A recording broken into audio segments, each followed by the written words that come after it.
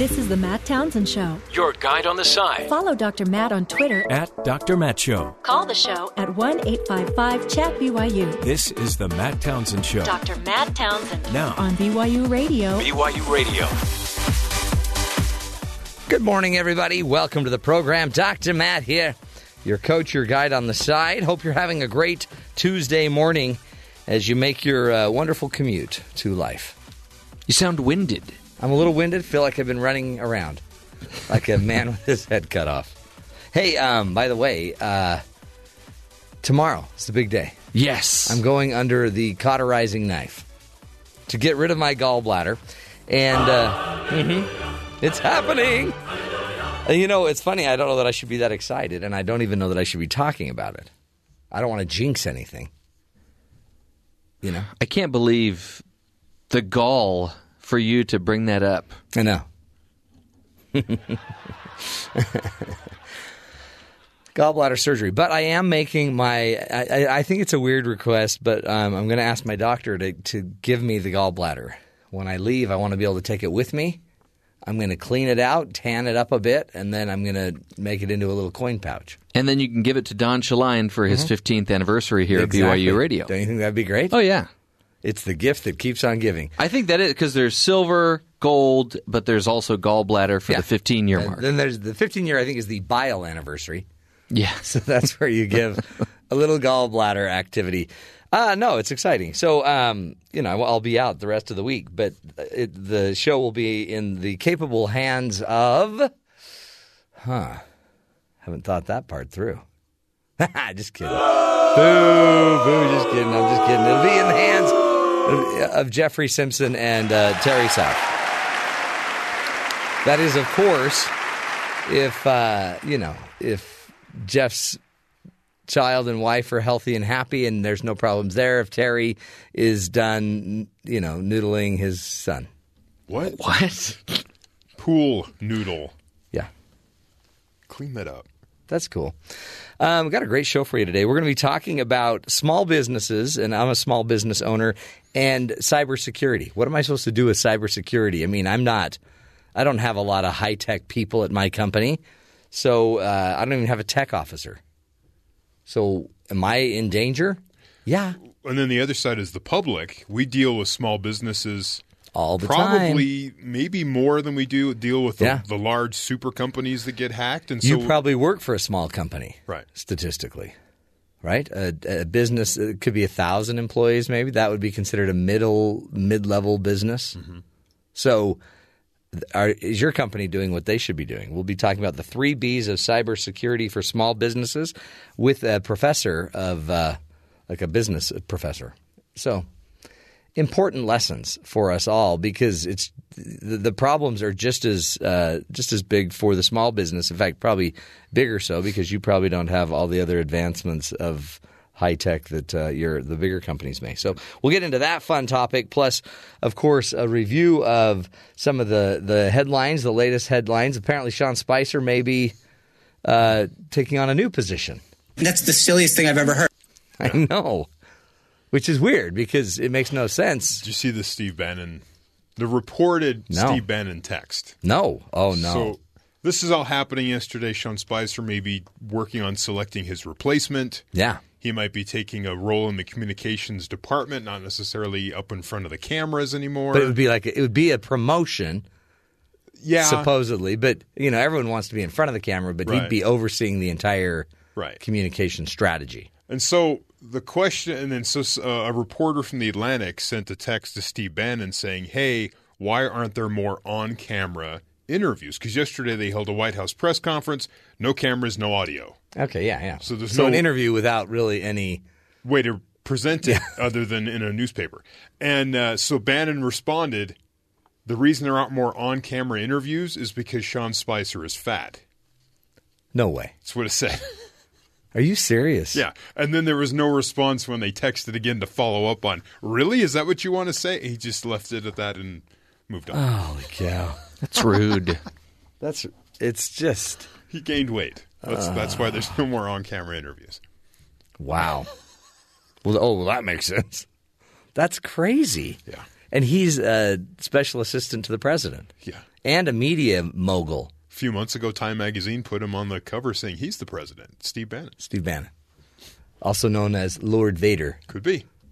Is it? Or the Grim Reaper.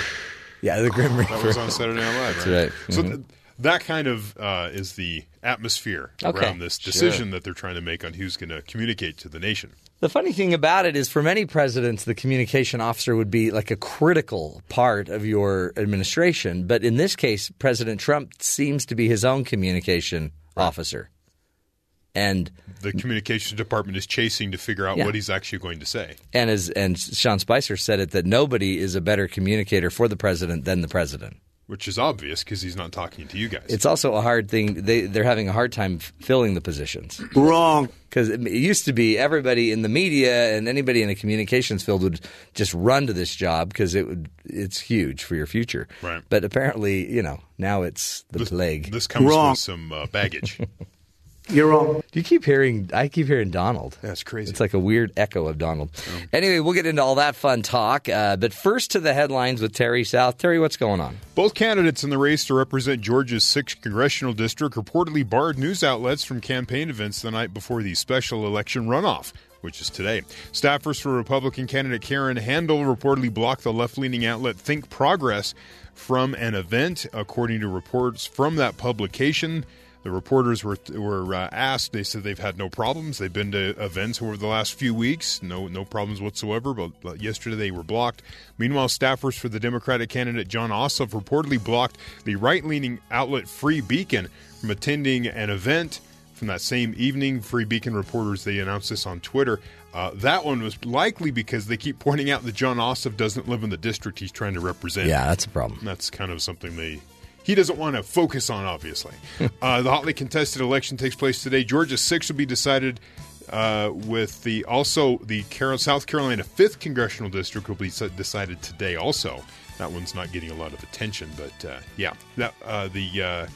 the South Carolina district is for the Mick Mulvaney, who left to be the budget director for Trump, whereas the one in Georgia is for Price, who is now the HHS, Health and Human Services guy. So in Georgia, the 6th House election record, $50 million has been spent by both candidates. Wow. Which, the entire Atlanta metro area, you've been blasted with ads for the last 6 months. So it's $100 million. No, 50 combined between Republicans. But it's a record. It's a record for any House election ever. And the polls in that race show it's too close to call. It's like 1% separate both. I mean, think about every other congressional seat in the country was probably $1 million budget between two candidates. John Ossoff has $23 million have been donated to his campaign. The record before was Paul Ryan last cycle with $20 million, I believe. Wow. 23. So just crazy amount of money. All of it from out of state, of course, because this is taking on a national attention more than just a local. In other news, the Navy on Sunday, we talked about it yesterday a little bit, revealed the details of the final moments of the 7 sailors who died aboard the destroyer after it collided with a container ship near Japan, ripping open the warship and sending seawater gushing into rooms where men lay asleep. The Philippine-flagged ACX Crystal plowed into the far smaller USS Fitzgerald around 2:20 a.m. Saturday, opening the hold of the sea and rapidly flooding 3 large compartments that included 2 berthing areas for 116 crew members. The ship's captain was trapped inside his cabin, which was hit directly. It was on the side of the ship that the container ship crashed into. He was airlifted to a naval hospital. 300 brave sailors under his command quickly sprang into action to contain the flooding and save the boat from ending up on the bottom of the ocean. They then navigated the damaged ship back to port, with only a magnetic compass and backup equipment to guide the ship. Japanese authorities are investigating endangerment of traffic caused by professional negligence, I believe, on the part of the container ship. Yeah. Japanese media also report that the ACX Crystal made a, quote, sharp turn shortly before the pre-dawn crash. And it was about an hour, so they didn't even report the crash, I think, until an hour later. Until later? That makes no sense either. I know there's chaos on the ship. And you see, CBS last night had a graphic showing the track of the container ship, and it just all of a sudden made a turn, and it crashed into the side of the Fitzgerald, and then it made a quick little loop and headed back to where it came from. That is so. With no radio signal explaining Well, and what so happened. I assume they'll find out what happened, but they said it could take like a year. Yeah, Of course. because everything takes forever. The Coast Guard's going to be investigating. The Navy investigates. The Philippine Navy, I guess, investigates. Unbelievable. Crazy. The 2016 election saw American voter rolls swell to more than 200 million registered voters for the first time ever, and about 198 million of those people had their voter data exposed by a Republican National Committee contractor called Deep Roots Analytics.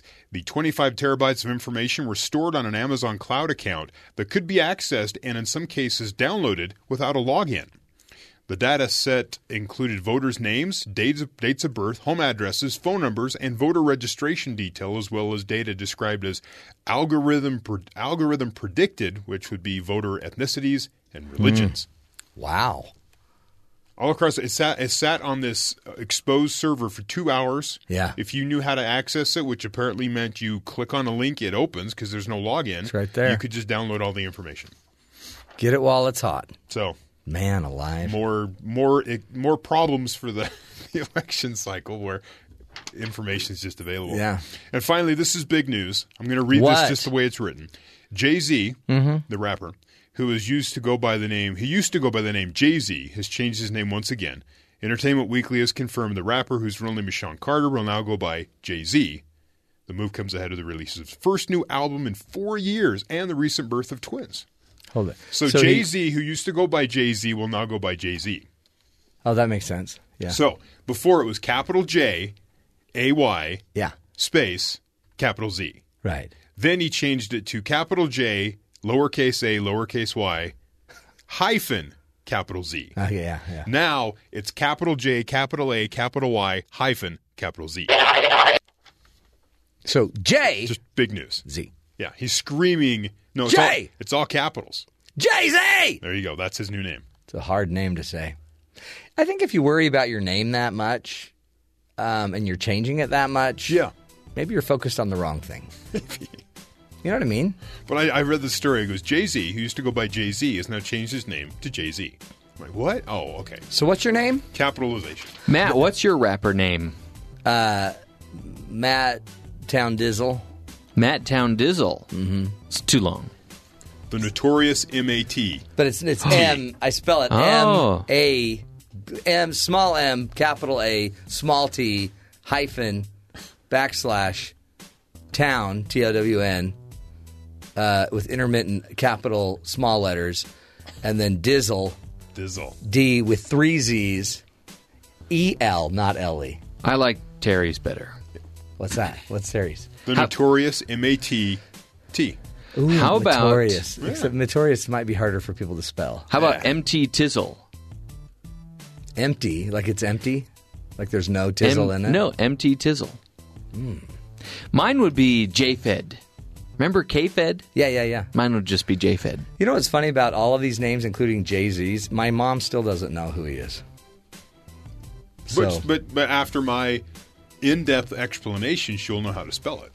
I doubt it. I can't even remember what the real change was. Hey, I don't know if you guys have heard this. Speaking of hot, it's pretty hot in the West. We talked about it yesterday. It's still hot. Yes. More and more flights are being canceled. In Phoenix. Yeah, 118 degrees. Apparently, some planes can't take off and land at 118 degrees. You need longer runway. Yeah. The the physics change about how you get you lift need more with the airplane. speed. And how on earth do you sell lemonade in that?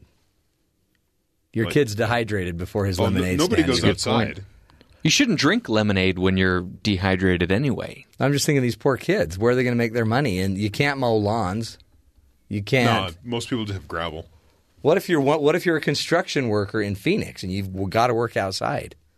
I mean, that's death. Pray for the midnight shift. Yeah, I bet. I bet they all want to work overnight, where it's a nice, cool 95. Balmy 95. Oh, I feel bad for them. And I guess Vegas is going to get up to 117. Right. So you don't believe in global warming? It should be 98 around here. Yeah. That's the high. I hate it. I'm even using my little visors on my You do realize windshield. you live in a desert. Yeah. This isn't like a lush forested No, but we have area. mountains right next door. Well, you can climb up there. It'll be 20 degrees cooler Oh, if it's you want. heavenly up there. But you live down here in the desert part. Yeah. You could have lived in the mountains. Yeah, I could have. You spend Big most of your time in an air-conditioned room or car anyway. No, I'm free. I have to wear a jacket in here. I'm freezing. You're sitting here talking about it being almost 100 degrees wearing a jacket. Yeah. Good luck to all y'all. Hey, and by the way, I brought treats for everybody, saltine crackers. Oh, nice. Really? Let's all eat saltines and try to whistle. Everybody gets 2 of them. 2 saltines for everybody. Make sure we get in those. That's just to calm your stomach, everybody. Hey, we got a great guest coming up. Scott Shackelford will be next, talking about cybersecurity for small businesses. It ain't easy, folks. It's hard to run a business anyway, but to keep it cyber safe, stick with us. We'll give you the tools.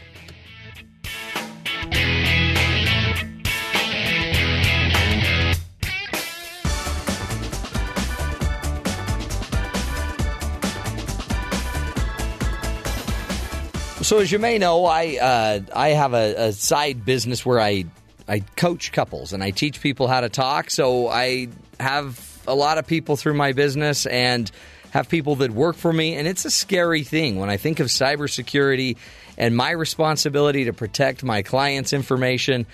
It's scary, especially because I hear of all the threats on the show and then I got to go protect myself in my business. So here to speak with us today about 3 B's of small business cybersecurity is Dr. Scott Shackelford. He's an associate professor of business law and ethics at Indiana University, and he's here to walk us through an article, The 3 B's of Cybersecurity for Small Businesses.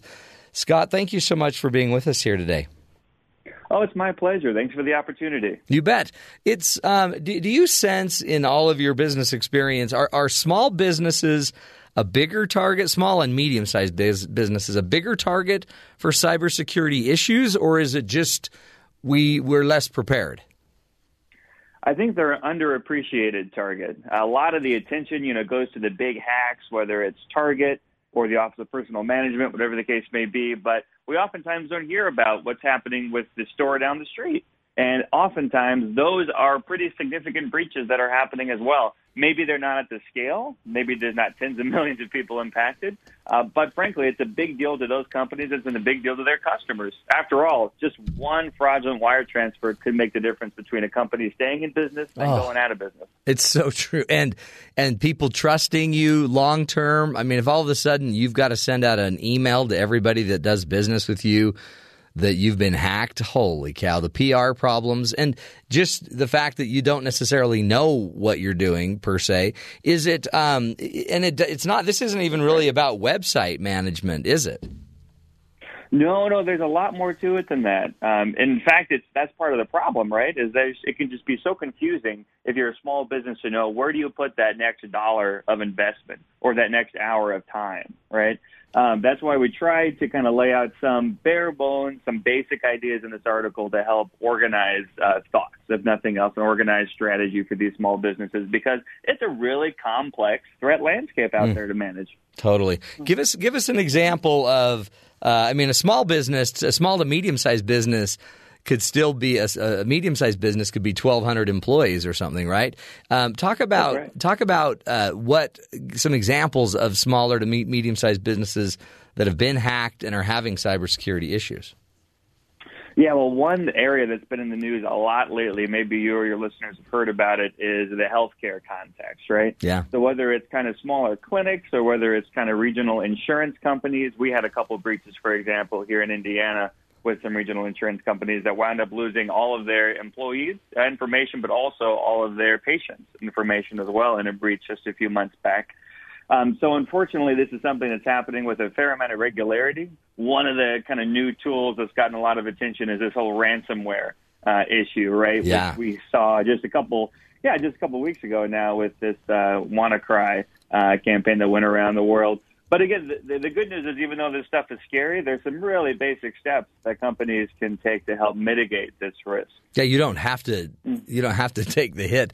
The ransomware scare was where somehow they would get hacked. The hackers would get information about the company and then basically hold it for ransom, and the company would have to pay money in order to get their information back. That's right. It's basically kind of like taking up all your files, putting them in a kind of a special desk drawer and locking them and saying, if you want to get the key to unlock those files, you got to pay us. And basically you have to pay in Bitcoin, which is this, virtual currency that makes it really hard to trace, which is why cyber criminals like it so much. Wow. I mean, it's a scary, scary thing. Before we get to some of your solutions, I guess part of this is it's knowledge that we may not have in the small business level of what's going on. I know phishing's a big issue. Talk about phishing and how that could that's huge. That's probably a pretty common way that hackers are getting in. Yeah, it's a common and really fast-growing way. So this is basically the idea that it's not somebody trying to brute force their way into your systems. It's just an email coming in that maybe looks like it's coming from one of your colleagues or your boss, and it's requesting you to do something, that doesn't look that threatening. Maybe opening a link to a spreadsheet. Hey, look at this before our meeting on Monday morning. If it's 4:30 on a Friday afternoon, maybe your guards aren't up, and you might click on that, right? And it doesn't take very much to have your systems compromised. And unfortunately, it's the case that not only do we need our managers and our leaders kind of on board and knowledgeable about how easy it is to get hacked in this way, but also all the people helping them. So all the support staff need to be aware of this as well. That's one of the main ways that companies are actually breached is when the administrative staff clicks on these links. They think they're helping, obviously, but they wind up actually hurting. Oh. And then all of a sudden you get one of these emails, you send the password to the server or whatever out, and the next thing you know, you're either having ransom issues and they're holding you hostage, or you've been breached and your data's all gone.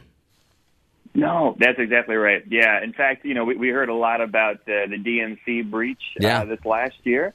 And, it was John Podesta's email that was breached, but John actually wasn't the one that kind of clicked on the link to reset his Gmail password. It was one of his aides that said, hey, John, you really got to do this. It looks like a legit request from Google to reset your password. Oh. So, again, that just goes to show that we got to have a much higher level of cybersecurity awareness here. It's kind of basic cyber hygiene. Well, and, when the whole Hillary Clinton server in the basement of her house or whatever, when that was all going down, I've had a lot of sympathy for her because, I'm a small business owner and I'm not running for president. She probably should have had a lot better security. But I'm thinking, you just make what you can. You don't want to spend a ton of money. You don't want to have a server room. You don't know exactly what you're doing, and you trust in people to do it for you. Are there people out there for small business and businesses that they can afford, or is this something that you have to have a certain threshold of income and revenue in order to pay for such security? Yeah, well, the good news is there's some really basic steps that we all can take, small businesses and medium-sized businesses, to do a much better job at mitigating the risk, right? So for ransomware, for example, the easiest thing to do is just to keep backups of all of your data, both on-site, but also up in the cloud. So, worst case, maybe you wind up losing a day or so of your data. If you are hit by ransomware, you don't have to pay the Bitcoin as a result of that, right? Yeah. So we just have to be aware of some of those basic approaches. Okay. Also, you can think about, and this is something that both companies and even some local governments are doing, they're investing in cyber risk insurance policies. Now, these things aren't perfect, and you really have to look closely at the way they're written, because sometimes, just like with other insurance policies, you think they cover things that maybe they don't wind up covering. But this can make the difference, again, between a small business being out the $300,000 fraudulent wire transfer or the $500 deductible, right? These policies have kept small businesses in business. Yeah. So it's something to take a look at. Yeah, and I guess you make the decision based on what's your risk threshold. Like, I mean, do you have a lot of data that could be taken? Do people sue? So if my data was breached at a hospital or a clinic, do you see very many of the patients suing the companies for the breach? Is anyone doing that? Yeah, certainly if they're the victims of identity theft, if they have to spend a lot of their own money to mitigate whatever has happened as a result of this breach, so maybe it's involved, a couple of years of clearing things up with, different credit monitoring services and credit cards and all of that jazz. So, I mean, if people are hurt, then, yeah, they do wind up suing. There's been a couple of class actions. And some other interesting lawsuits recently as well. We've had the first kind of product liability lawsuit. Typically, this is kind of a liability-free zone. When we talk about cybersecurity, we haven't really held software companies responsible, for example, for bugs in their software very often. But we're starting to see that maybe potentially start to change. So it's something that a lot of companies are paying attention to because this could help to establish, at least over the kind of the medium term, more of a standard of cybersecurity care. So at least businesses would know what's expected in that case. You, in all of your experience, you've now put together some tools, just some basic rules for small businesses. Be aware, be organized, be proactive. Talk to us about being aware. I know you've already mentioned a few things about how we can be more aware. But who do we need to make sure are aware when it comes to small businesses? Who in the business? Absolutely. I mean, it's a bit easier for small businesses because I can just take the easy cop out and say, well, really all of us, should be aware everyone, ideally, right? Absolutely. That's easier said than done, of course. And even the companies that do the cybersecurity awareness training, that really runs the gambit in terms of quality because you know what these trainings are like, right? I mean, sometimes they're half an hour, you're clicking through, you're not really paying attention. So it is worthwhile to look at what options are out there with regards to some basic training. Even Nova actually has some decent cybersecurity training for phishing, for example, and just going through that with some of your employees actually could be pretty beneficial. And they turn it into more of a game. So when you can make it more engaging, more entertaining, that can help a lot. Yeah. But, at the end of the day, it really has to be, if nothing else, then at least the managers, those that have access and the ability to make important decisions, such as authorizing wire transfers, and any of their kind of immediate subordinates. I think it's really important, kind of when in doubt, to really instill that lesson. Just don't click, double check. At the end of the day, pick up the phone. If it looks like it's something even remotely unexpected, it's always good to double check. So I think just kind of instilling that extra level of due diligence is the best idea. And frankly, that's pretty cheap to do. Yeah. It's really just a little time consuming. That's all. Well, and instead of being annoyed with the people constantly checking with you, you should be praising them for constantly checking. Exactly right. That's it. And some companies are doing that, right? So they're giving incentives and prizes, for employees that take, cyber hygiene seriously. And then when they do stuff like that, you can have a little reward scheme set up to reward those companies, show that it's something that you take seriously. Yeah. Well, I mean, you get a $50 bonus for finding a phishing attack or whatever. How cool would that be? No, exactly. Yeah, because maybe you're preventing, thousands of dollars of breaches there. Absolutely. I have a friend that has a company where their job is they go in and hack. Companies hire them to go in and try to attack their weaknesses. And then what they do too is they then monitor the organization and they can see who's doing more riskier behavior, who's got more emails coming in, who's doing all these things, and then they specifically target training for each employee based on their use of the internet. And it's a pretty advanced program, and I sit and I think, boy, eventually. But again, like you're saying, if we can get on Nova and go take a phishing class for relatively cheap, then all of a sudden, there's really no excuses except just people didn't know, they weren't aware. No, that's right. That's exactly right. But you're correct. If you can afford it, having a company like that do a penetration test, which is what those are called, and see where the weak points are in your networks. and also where the weak points are in your personnel, that can make a really big difference. So, I mean, it's one of those things we mitigate the risk of physical break-ins by taking all of these precautions, security cameras, security systems, all that stuff, and making some of those more proactive investments can make a really big difference for warding off these kinds of breaches. Yeah. Do you, because the other thing that happens is how fast the internet changes and how our attack today will be completely different tomorrow. How do you stay on the cutting edge of and stay aware of the cyber attacks as they're coming? Not on the. We're always kind of on the bleeding edge instead of the cutting edge. That's right. And this frankly is some of the good news about being a small and medium-sized business, right? Because if you're a big multinational company with tremendously valuable intellectual property, you really do have to be worried about the most sophisticated criminal organizations, maybe even nation states trying to breach your systems. But if you are a mom-and-pop shop or a relatively small operation, you might not be the target in the same way as these bigger companies are. And as a result, you can kind of tweak how you're approaching this problem a bit differently. So you don't have to necessarily be worried about the most sophisticated types of breaches. What you can do is do what, for example, Australia has done, right? The government of Australia has been able to decrease the incidence of cyber attacks penetrating their networks by 90% by just doing three things, right? So they're minimizing local admin privileges. So that just means it's really hard to log in as an administrator to a system. So small companies can make maybe only one or two people give access to that instead of more or less having everybody give access to that.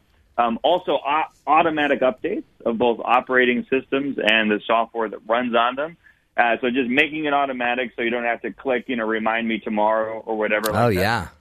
And also having a pre-approved list of programs and websites that you can actually use and navigate to. So don't allow employees just to go wherever they want online, right?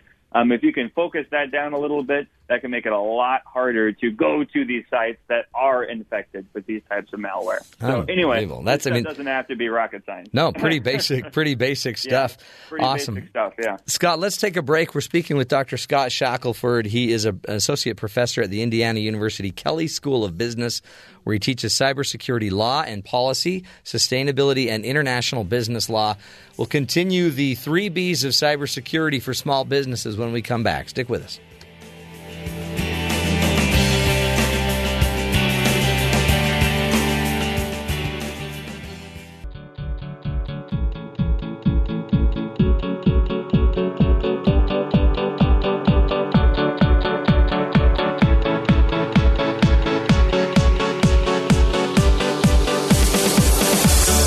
Welcome back, friends, to the Matt Townsend Show. Joining us, Dr. Scott J. Shackelford. He's an associate professor at the Indiana University Kelley School of Business, where he teaches cybersecurity law and policy, sustainability, and international business law. He was also a research fellow at Harvard Kennedy School, Belfer program on science and international affairs. And he wrote an article, a wonderful article, on the 3 Bs of cybersecurity for small businesses. First of all, he's taught us to be aware that we need to make sure that our employees, that the people that are using our technology at our businesses, in our companies, that they know what they're doing, that they understand and are aware of the digital threats, the different types of threats, and they know how to handle it. Also, he's been teaching us a little bit about how to be organized. Scott, thank you again for being with us. Oh, it's my pleasure. Thanks again for having me. You bet. This part of the being organized kind of came to light in the WannaCry ransomware attacks in, I guess it was in Great Britain and in Europe. But one of the problems there, in fact, the threat was they believed that the hack, because it would impact your computer and then they would take over your computer, and it would cost like $300 per computer to have the hack fixed. They estimated that it could have gotten up to about $4 billion of potential costs for all the businesses that were impacted by it. But the big problem was kind of an organizational issue where, and you mentioned it earlier, a lot of these computers weren't automatically updating. So they were running on old software.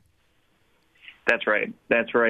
And this kind of gets to the confusing world of what we sometimes hear as cyber weapons. because really cyber weapons are just, flaws and bugs that people don't commonly know about in really common operating systems like Microsoft Windows, which was used in this case, right? Yeah. So that's why there's so much tension right now between companies like Microsoft and the U.S. government, because obviously these companies want the government to disclose all of these bugs so they can be fixed. But if you're a government, you also see those as really valuable tools.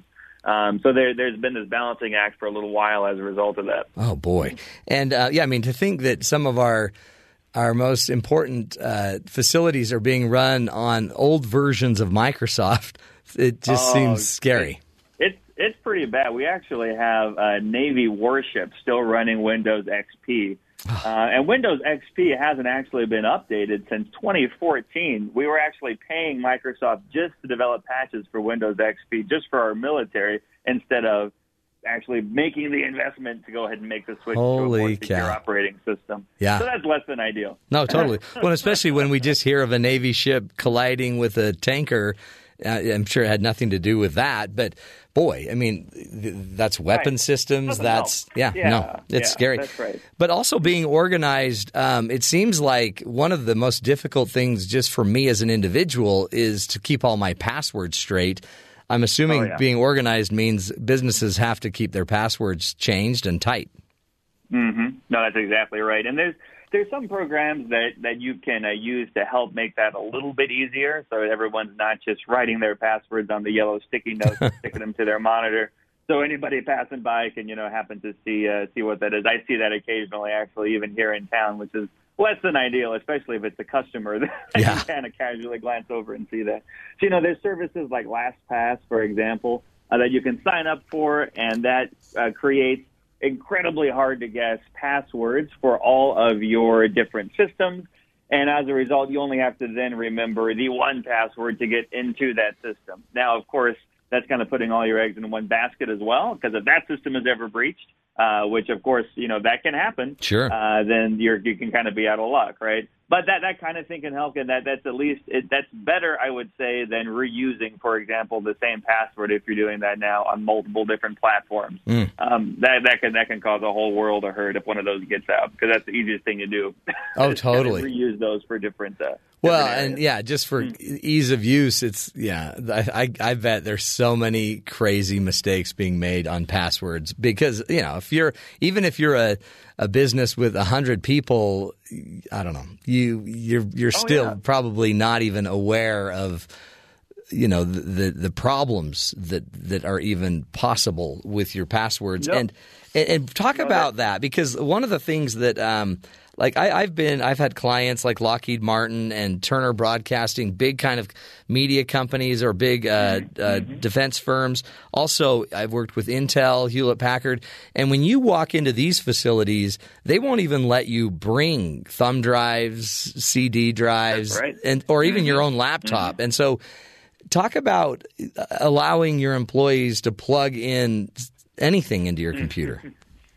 That's right, yeah. And a lot of small businesses in particular still haven't taken the time, because, frankly, time is tight, to develop what's called bring your own device, or BYOD policies, right? So this is allowing your employees to bring their smartphones, bring their various devices to work, and connecting, for example, to your work's Wi-Fi network, all right?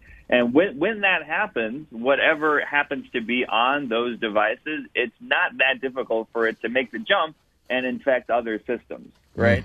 So, that's why if nothing else, if you still want to allow employees to do that, and plenty of businesses do, it's important at least to have a policy about, all right, if that's the case, then what safeguards can we as the business, we as the employer, put into place to help make that phone, make that device, more secure, including if that winds up getting lost and it has, business data on it, having the ability to remotely wipe it, right? So that's not just, out there in the wild, as it's called. So just doing some basic stuff like that, and including requiring stuff like, two-factor authentication to sign in to various systems. That could really, really help make it a lot more difficult for both outsiders and potentially even some insiders as well to gain access to some of these systems that they shouldn't. Yeah. Is it like, even when you brought up two-factor authentication, Apple's been wanting me to do that for a while, and I tried it, and then I thought, what a nuisance. But it is a total nuisance, which is why it's so much more secure. That's right. And this is why, for what it's worth, Amazon, has been so reticent to use the two-factor on making purchases on its site, right? This would dramatically increase security at Amazon, but it takes that couple extra seconds. And when you're a company the scale of Amazon, that translates, of course, into, millions plus in lost revenue for people that just don't want to take that little bit of extra time. So it is this constant trade-off between, efficiency and security, right? Right. And we choose efficiency still most of the time, and we see the results of that. And so you've taught us we need to be aware, we need to be organized. We also, the key to this is to be proactive. There really are no excuses in the end. Ignorance isn't going to cover you. You're either going to be, but also if we're going to be proactive, what would you say would be the key thing we should be, proactively focusing on? Yeah, I'd say, if nothing else, the most important thing is to have a game plan, right? So I wouldn't even think about it in terms of if a breach happens, but when it does happen, what's going to go down, right? Who's going to liaise with who? Who's going to be reporting with and working with law enforcement? All that stuff is incredibly important to have. In fact, there's been a lot of litigation that shows that, in fact, that's a fiduciary duty these days. So that's one of the requirements that managers have, is to have this game plan in place and to have it regularly updated and communicated so that everybody's on the same page as far as how this is going to work, right? Yeah. And luckily, there's a lot of tools that can help companies be more proactive in developing these kind of things that can also shine kind of a harsh light if there's any gaps. One of the best ones is called the NIST framework for small businesses. It's the National Institute for Standards and Technology framework. It's a cybersecurity framework that's been out a couple years now. It came out from the Obama administration. But there was a new guide that was really user-friendly that was put out for small businesses just within the last year. I think frankly, it's really, really helpful. It has a lot of common sense techniques, some of which we've talked about, some of which we haven't. And I think it's a tremendous resource for businesses. And all they have to do is look that up, right? I mean, just go look up NIST framework. That's right. NIST framework for small business. That's all they got to do. And just one other quick one I'll mention is that the Better Business Bureau did a cybersecurity survey for small businesses that came out just in the last couple months as well. And that also has, I think, some really interesting findings for especially kind of the scale of operations that we're talking about in terms of, what your peers are doing, what your competitors are doing, and how you can learn from that to help make your systems more secure as well. So I'd recommend checking that out too. That's great. Good stuff. Well, Scott, thank you for your great work and time and just insights. Again, be aware, be organized, be proactive. Dr. Scott Shackelford, an associate professor at the Indiana University Kelley School of Business. Appreciate his time. We'll take a break, my friends. Come back, wrap up hour number 1 of the program. This is the program to help you, lead a healthier, happier, cyber secure life. We'll be back.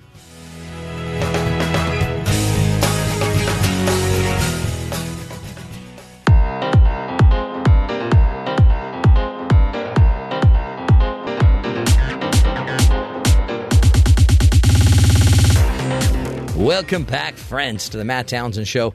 Hey, technology, cybersecurity aside, the neat thing about technology is we just keep finding more and more amazing discoveries. Apparently, NASA has found a few new planets. So it says NASA has found new evidence of 219 planets outside of our solar system. 10 of those are exoplanets. So everything outside of our solar system is an exoplanet. 10 of those appear to be similar to the size of Earth and orbit their stars in the habitable zone. Okay. Which is not too hot, not too cold. We call that the H zone. The Goldilocks zone. So just far enough away to develop water, but not far enough that they freeze. If confirmed, this would be adding to the small number of growing list of Earth-sized planets that occupy our corner of the Milky Way galaxy, supporting the idea that rocky worlds are more common than we once thought. Interesting. So there's many places we could go. So the potential discovery are part of the final catalog of results being released from the first Kepler Space Telescope mission. Kepler has been surveying the bunch of different constellations since 2009, and during that time, scientists have found more than 5,000 potential exoplanets in an area of the sky around 3,000 light years away from Earth. Ooh, okay. Today's announcement. That's the problem. Yeah, they're out their way. So in other words, 2,335 exoplanets confirmed, 21 of them Earth-sized and in the habitable zone. Just keeping score. It's great. Great news. So we just have to figure out how to do the 3 million light years or however many that was. Yeah, once we figure out how to, get that a little faster than the light travel, we'll be great. I mean, how hard could that be? It's impossible. I mean, serious. All you have to do is come to Utah. You'll see how people can drive fast. There's some speculation that the human body cannot survive faster than light travel. Others say it will. You know what? Yeah, what we'll do see. we know? We thought we couldn't survive going to the moon. Well, we thought we couldn't survive the sound barrier. Yeah. We thought we couldn't survive. We'll figure it out. Gallbladder issues. We'll make it through it. Good. Okay, great news. So more planets that we can't go to. More planets. You can relax. You may have an out. You may not be able to get there in time. Good stuff. We'll take a break, folks. This is the Matt Townsend Show, doing what we can to help you get a leg up in life. When we come back next hour, we'll be talking about happiness. Are we really made to be happy? Interesting research ahead.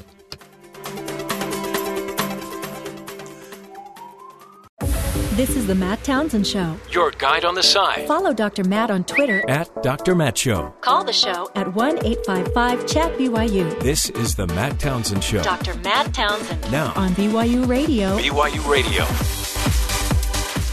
Welcome back to the program, my friends. Happy Tuesday to you. Hope you're making your Tuesday a great day. Remember, it's yours. Do with it what you want. But be careful, because there are people around you that will be impacted by your choices, of course.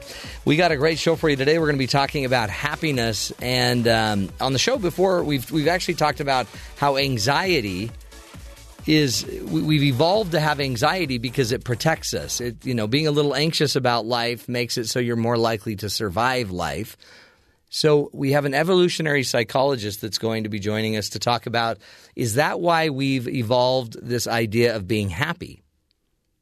Does the pursuit of happiness actually somehow keep us moving in life? Is it a motivator? Does it somehow move us and to adapt and to actually make life better for ourselves? Interesting concept. And we'll be getting into the discovery of happiness. Or is it just a pipe dream? Should you really be searching for happiness? Is that what you're doing? Or are you trying to make sure life is, great song. Don't worry. Be happy. Happiness isn't the end goal. Happiness happens to give you indication of where you should go because you're happy. So go that way. But I guess that's the idea. So right? What's interesting, though, is are you wired to be in a permanent search of happiness? And so even when you find it, you don't even know you've got it because you think happiness is always over the next mountain. Right. And the search for happiness keeps you in this journey of life.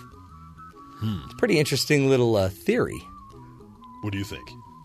I think there's something to it because some of the research shows that, like you were just saying, happiness ought not be your end goal. What happens when you achieve whatever's going to make you happy? Well, and then you're done. You call it quits, or well, you have to go on. Humans are horrible at identifying what makes them happy, right?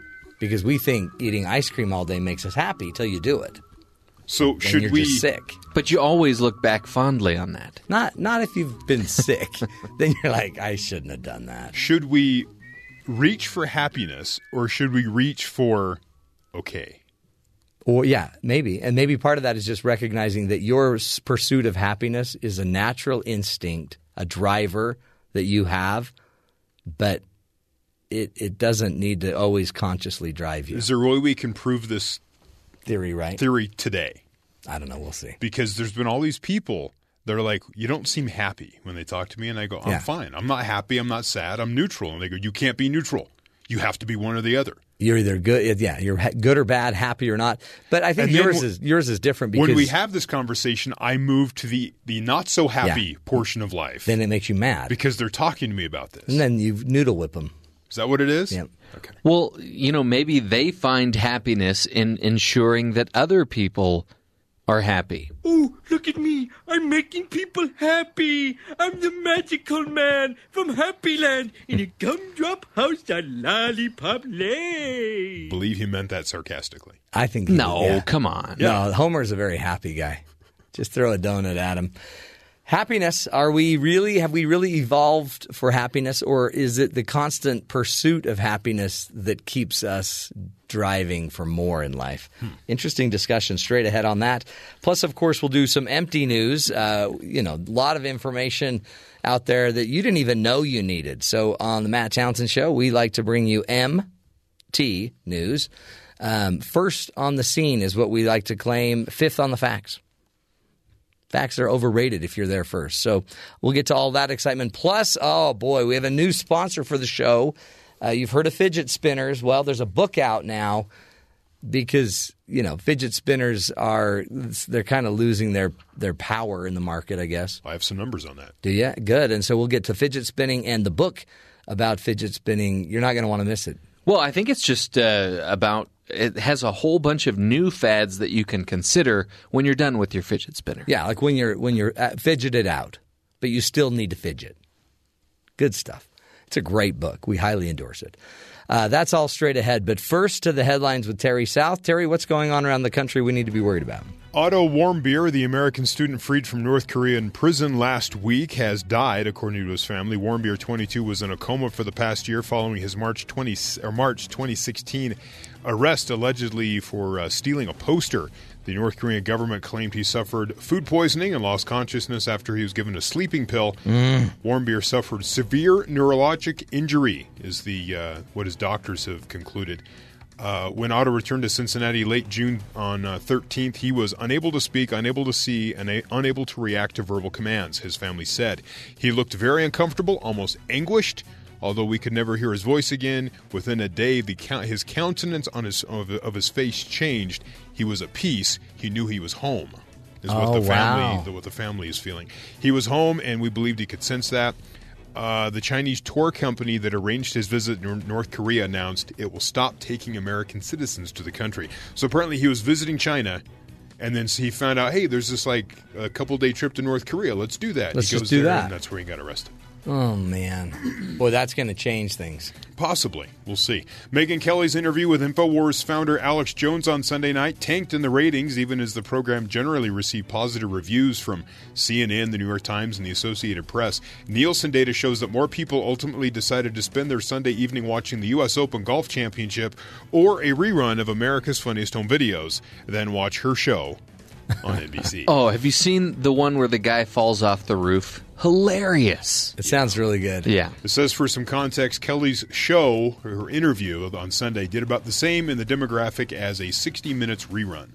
Wow. Boy, not good. I hope NBC learned, because they sure went out on a limb on that one. They did. And the limb broke. For the most part, people said it was a good job. They Yeah. put it in the right context, but nobody watched it. Tiger Woods is receiving help to manage his medications. He says, I'm currently receiving professional help to manage my medications as the way I deal with back pain and a sleep disorder, Woods said in a statement to the AP. Woods was charged with driving under the influence after police in Jupiter, Florida found him asleep at the wheel of his Mercedes-Benz on 2 a.m. May 29th. Breath test showed no presence of alcohol, but he told officers he had a reaction to several prescription drugs, including Vicodin and Xanax. Oh, boy. That's interesting because when I need to sleep, I'm having a hard time sleeping, I watch golf. Wow. Really? There you go. Yeah. That's interesting. He Yeah, just you'd watch think himself. he would just put himself to sleep. Yeah. Right. Now, he was in Jupiter, Florida. But I believe he told the police he thought he was in Los Angeles. Whoa. So, yeah, he was kind of out of it. There's something there. Hey, he knew he was on a coast. Yeah. That's pretty Good job. close. He picked the coast. This is from stories that we have talked about in the past. Federal Trade Commission will file a lawsuit to block the proposed merger of FanDuel and DraftKings, dealing a major blow to two companies that sought to combine in order to remedy their shared business and regulatory woes. The they're day of sort of fantasy sport websites. You put money down, you pick 7 players in a specific sport and see how they do. It's kind of fantasy gambling. Is that fuzziness on what exactly it is the problem. New York has banned them from operating within their state, And the federal government's looking at them like, are you gambling? Is this fantasy sports? We're not sure. There's some money issues. So they're trying to combine, but the federal government's saying no, because that will give you 90% of that market. Yeah. Oh, my gosh. So they're in some financial issues. We'll see where that goes You're forward. in trouble. And finally, if you want to sell fidget spinners, you need to bring bags of cash, apparently. As demand for the whirling contraptions continues to spiral, companies scramble to keep themselves the claim that they're being hit with extraordinary practices at the overseas factories that make the fidget spinners. The ball-bearing weights that cause the spinners to move are in short supply, and some charge that Asian manufacturers are hoarding them and asking for much higher prices than so like roughly 25 cents a piece that they used to charge. So 25 cents a piece, you can make them fairly cheap. Now they're up like, whatever the percentage high we'll see here. 200% more possibly. Portland, Oregon-based Zing, which sells two kinds of spinners, has been forced to bring bags of cash to some factories in China just to make sure its orders are confirmed. Zing Vice President the Zing Vice President reports the factories are asking for cash up front, and the price varies daily, anywhere from 50% more to 200% more. And he sells to like Target, Walmart, Toys R Us, so big retailers. Oh, boy. He's trying to supply. And they're looking for like 200% more on the materials to build the fidget spinner.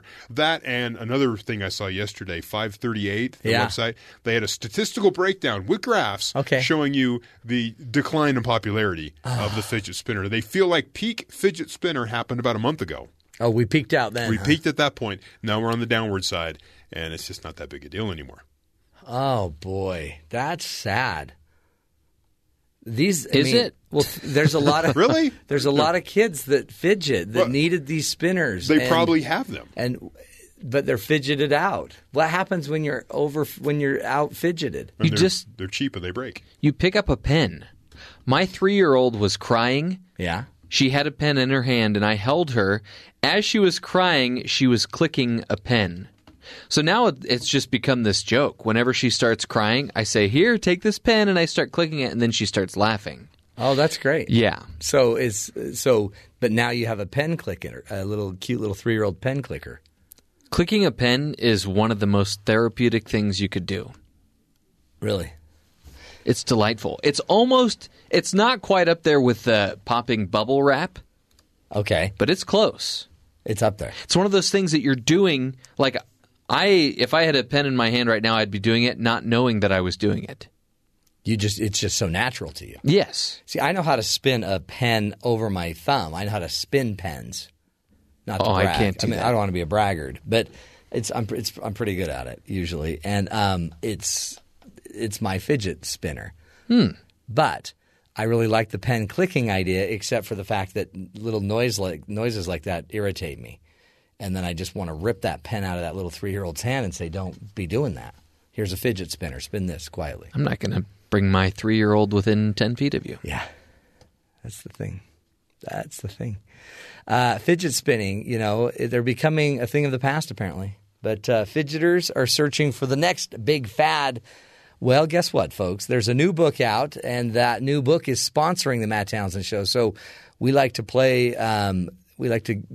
promote this book as much as we can. The book contains thousands of time-wasting activities. Can't sit still for 2 seconds? Looking for an outlet for all your fidgeting and are already tired of your fidget spinner? Well, then you've got to lay your fidgety hands on Fidget Fads, the new book that's jam-packed with flavor of the month time-wasting activities. There's the Baby Susan, where you spin a baby on a lazy Susan. The Dignity, where you spin someone's toupee while it's on their head. The Digit Spinner, which is exactly what it sounds like. Ouch! There's even a chapter on how to spin a story by Kellyanne Conway. Alternative facts. Not only does this book contain thousands of fidget spinning activities to choose from, but it also sheds light on various clinical fidget addictions. Fidget spillers can't help spilling things. And you might want to watch out for fidget spinners. Fidget Fads. There's absolutely no science that supports this malarkey. Wow. It sounds like a groundbreaking, finger-bending book. Oh, yeah. I don't know that I would try digit spinning. No, that sounded painful. But toupee spinning sounded interesting. But maybe fidget spitting. Spitting on the fidget. Those are always very good. Well, it's a great book. It's out, folks. What was the name of it? Fidget Fads. Fidget Fads. Yeah, great. And a sponsor of the Matt Townsend Show. So make sure you go to a Barnes & Noble near you. We'll take a break, come back. When we come back, we're talking about happiness. Are we evolved for happiness? What's going on with the whole happiness search we have in life? This is the Matt Townsend Show, helping you be the good in the world. Stick with us.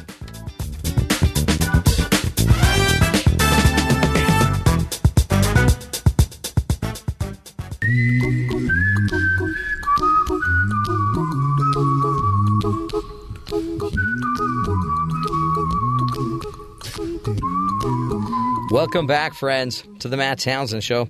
Have you ever heard that anxiety is a common drive that we experience? It encourages us to get to work on time, to go to school, or to meet deadlines. Now, obviously, many people don't think anxiety is that great of a thing, but have we evolved to be anxious? And those that are anxious are more able to get stuff done and, survive and even thrive in many ways in our culture and environment.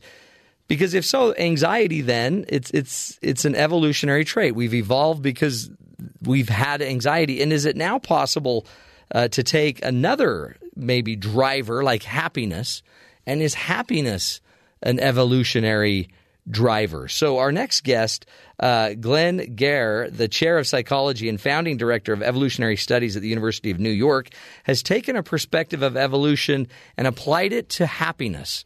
Have we evolved to be in pursuit of happiness, always seeking happiness as kind of a driver for life? He's here to teach us today. Glenn, thank you so much for your time and your insight. Hey, thanks so much for having me on today, Matt. You bet. So talk to us about this. There is some pretty interesting insight, and it does seem like a lot of us are more and more anxious and almost fearful about life. So that kind of seems like a natural connection to evolutionary psychology.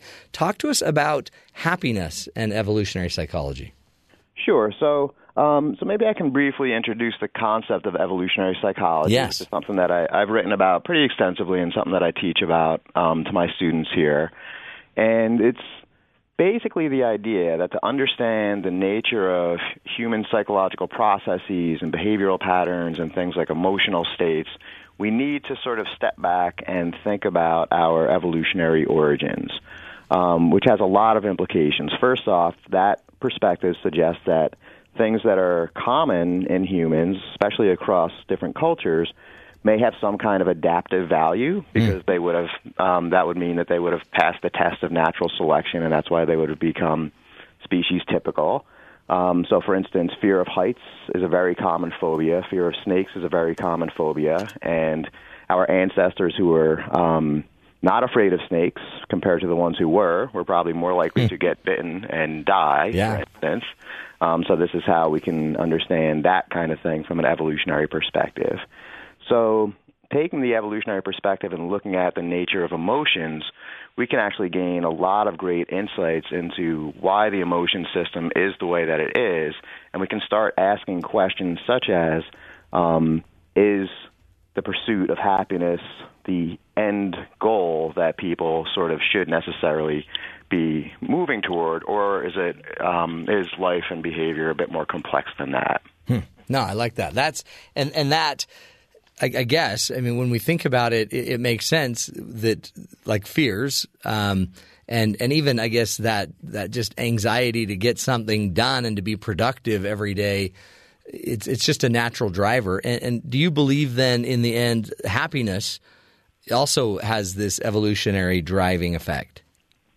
Yeah, well, happiness is definitely one of the basic emotions. And when you look at things that make people happy, and I wrote an article in Psychology Today that sort of addresses this, and I'm sort of looking at the short list here that I was talking about in there. So food makes people happy, right? That feeling if you just sat down, it's just this big juicy steak that, that's a good feeling. Sex makes people happy. I won't elaborate on that, but that's, that's clearly there. Yeah. Having good friends, going out with friends, having fun, success in social contexts, getting a job promotion or having some kind of social status improvement in some way, not only are these all things that make us happy, but these are also all things that have clear evolutionary and adaptive value.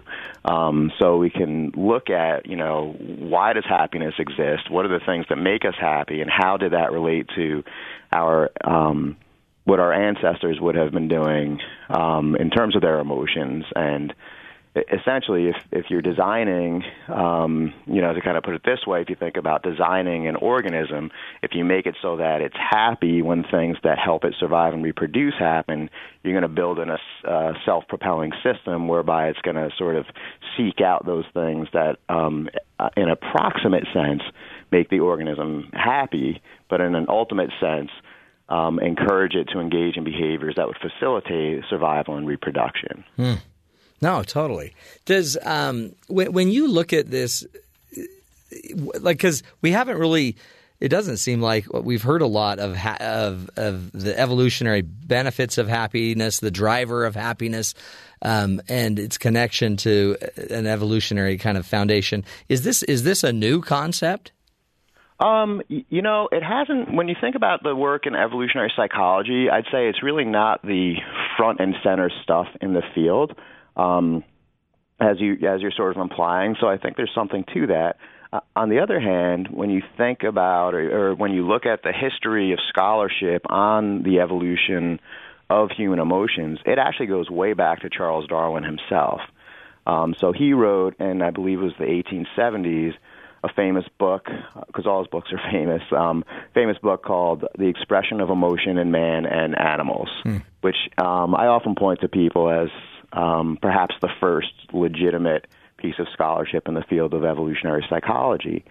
And he makes a lot of these same arguments way back then, and he does it in a comparative manner as well. So he had the insight that when he looked at his dogs, when he looked at his cats, when he looked at other primates, he knew that there was something similar going on across the species. This idea of all of us being sort of related in some kind of evolutionary sense. He obviously had that insight. So he talks about the anger expression in cats, right? Like if you've ever tried to give your cat a bath, that it freaks out, it bares its teeth, it makes a lot of scary sounding noises, its tail goes up, it makes its body bigger as to the best it can. Those are all things that are really similar to the anger response in humans and in non-human primates. So he had this insight that, if this is the case, then there's probably something deeply important from an evolutionary perspective about the nature of the human emotions. So fast forward to about the 1960s, and there's a really famous psychologist named Paul Ekman. And Paul Ekman's famous for really doing the first empirical research to sort of document what Darwin was saying. So what he did was he discovered what he called at the time the 6 basic emotions, or 6 basic emotional expressions, including happiness, sadness, disgust, anger, surprise, and fear. And it was a very simple but important study where he took photographs of American college students expressing each of those 6 emotional states. And then he took those pictures and he sent them essentially to New Guinea, where there was a tribe that, to the best of his knowledge, was about the least westernized group of people at the time that they could find. And there was some translator, and they essentially asked people in that group if they could accurately identify these photos, and they were almost at 100%, which is... Wow. Yeah, so pretty fascinating, and speaking to just how basic the evolution, the emotion system is in terms of human evolution. And so I'm assuming if we've evolved to have the emotion of happiness, we've also then evolved to have sadness, disgust, anger, surprise, and fear. Exactly. That's exactly right. And for me, that's the big insight that evolutionary psychology has to add to the study and the understanding of emotions. Yeah. So it seems like a lot of, we want to be happy, and people use phrases such as long as you're happy, do whatever makes you happy, and this kind of thing that kind of seeps into our culture. And that I'd argue that even seeps into a lot of psychotherapy these days, and it kind of makes sense that it would. But I think when you look at it from this evolutionary perspective, you kind of step back and say, wait a minute, it's really probably very important and very natural for us to actually experience all these basic emotions in our lifetime. Man, and what an interesting way to look at it, because in today's psychology world, there's a movement in positive psychology about the power of, positivity, and a lot of research is coming out about happiness, a lot of focus on happiness. But in the end, too, I guess we could have a corollary field of psychology for every one of those emotional states. Yeah, that's actually a really intriguing way to put it. And that kind of relates a little bit to the history of positive psychology. So are you aware much about the history of where it came from? Yeah, Marty Seligman, and who is it? Chick Sent Me High. Was it him? Yeah. So, but I don't know if the listeners probably aren't as familiar with it. Yeah, I guess there's a famous speech that Martin Seligman gave at the APA convention. It might be going back about 30 years now. Yeah. He was the incoming president of the APA. So that's the American Psychological Association. I believe it's the world's largest society or association of behavioral scientists and psychologists.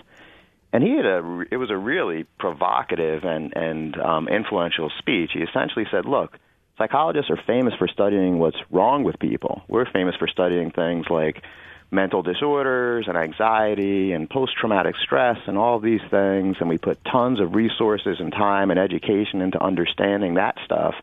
And he said, that's all well and good and that's important. He said, but if you step back, there's tons of things that human beings are doing right, and there's tons of wonderful things about people. And why don't we use our scientific methods to shed light on those aspects of what it means to be human, the positive aspects of the human experience. And it was one of these like insights where you hear it and you're like, oh my God, he's right. People at the time hadn't really thought it all that way. And simply with that speech, it was like enter positive psychology into the fray. And it's now a course that's taught at universities around the country. There are graduate degrees in it. And I find it a very inspiring approach to human psychology. But the thing, as an evolutionary psychologist, the thing that I've noticed probably most conspicuously from my perspective is that it's an area of psychology that is completely divorced from evolutionary psychology. So if you look at the work in positive psychology, they don't have evolutionary psychologists doing that research. They're not taking an evolutionary approach. And as you can see from what I was talking about earlier, I think the folks there, while I think they're doing great work, I think they're missing something really important. Yeah, no, I think, and it's interesting too to hold up the value of some of these other emotional conditions or feelings. So it's not only just about seeking happiness or avoiding sadness, but there's also dealing with other emotions that we deal with. I mean, I know fear is a huge part of our psychology, and even surprise and excitement or anger. I mean, these are all major issues that we're trying to deal with, and yet a lot of us jump quickly to just the happiness psychology. Yeah, I think that's accurate, and I think that probably a more holistic approach to understanding the human emotion system and psychology in general is to step back and think about these other affective or emotional states and sort of get a better sense of, do we really want to make these things disappear? Do we really want to make them go down to zero? Or does it make more sense that people, like you're saying, should have a better handle or a better sense of control over all these other kinds of emotions that do have some important functions for us as well? And I guess the weird thing about happiness is it seems like, and I think some of the research has even proven out, that when you're searching for happiness, it tends to be the least effective way to get it. And it seems like doing other things might help us. Is I guess happiness, it's kind of an illusion. Isn't it a goal that's changing? Yeah, I think that's a really interesting perspective. I mean, you can't just wake up one day and be like, this is going to be my happy day. I'm going for happy. It's just, that would be terrific. But evolution doesn't work that way. When it shaped human psychology, what made people happy was essentially the acquisition of things that would have been beneficial in a whole bunch of senses. So, yeah, I think, we can control our emotions to some extent. I think there's something to that. But I think the way that the human emotion system evolved, it didn't evolve that we could just automatically, consciously determine our emotion state at any given time. And it also seems like if happiness is a driver for me, it seems like the more close I get to reaching this happy state, the more it will either adapt it to keep me driving for even a happier state, right? Or it will I don't know. It just seems like it'll constantly be evolving for me, and life will be constantly changing for me. Interesting. Yeah. Let's take a break. We're speaking again with Dr. Glenn Geher, and he's walking us through an article, Are We Evolved for Happiness? It's just intriguing to think of the psychological side of why we're happy, also why we're anxious, why we have fear, and why we would maybe evolve these traits naturally over the years and time, and even natural selection of those that were less fearful maybe are dead. They never made it, and so their genes didn't get handed down. But those of us that are living today, we've picked up a super drive maybe for anxiety and happy and sad and fearful. Interesting insight, helping you understand you. We'll take a break. This is the Matt Townsend Show, helping you be the good in the world.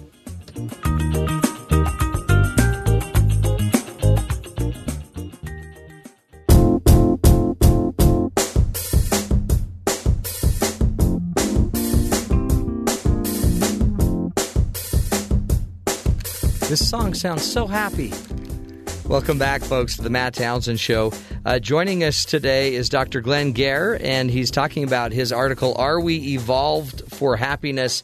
Glenn, thank you again for your time and for being with us today. Yeah, of course. Thank you. When you talk about, a lot of people just are terrified of the whole idea of evolution, but evolutionary psychology, there's just some part of it that just makes so much sense that certain traits, certain feelings, certain behaviors and emotions that seem to work and perpetuate life and keep you alive and working would be handed down. And one of those we've heard about before connected to evolutionary psychology is anxiety. But now you're proposing maybe we ought to also look at other emotions like happiness. Yeah, definitely. I think the evolutionary psych perspective, once people get beyond concerns they might have about the E word or evolution, but sort of once you get into the basic ideas of it, like you're saying, it does make a lot of sense. And students in my classes who learn about it tend to quickly come around to that perspective, and then it sort of gives you a whole framework for thinking about and asking so many questions about human behavior and psychology. So in an interesting way, I kind of like it because it allows me to reframe these challenges. If I'm feeling a lot of anger, or maybe I just kind of have a natural tendency to get angry or a natural tendency to even seek happiness and be really positive and optimistic, I guess I could reframe that as this is just kind of how I've evolve. This is a trait that's really here to serve me, instead of me thinking that every time I'm sad or if I'm a very kind of melancholic person that I'm bad for some reason. It's not good for me. I'm probably not going to live very long.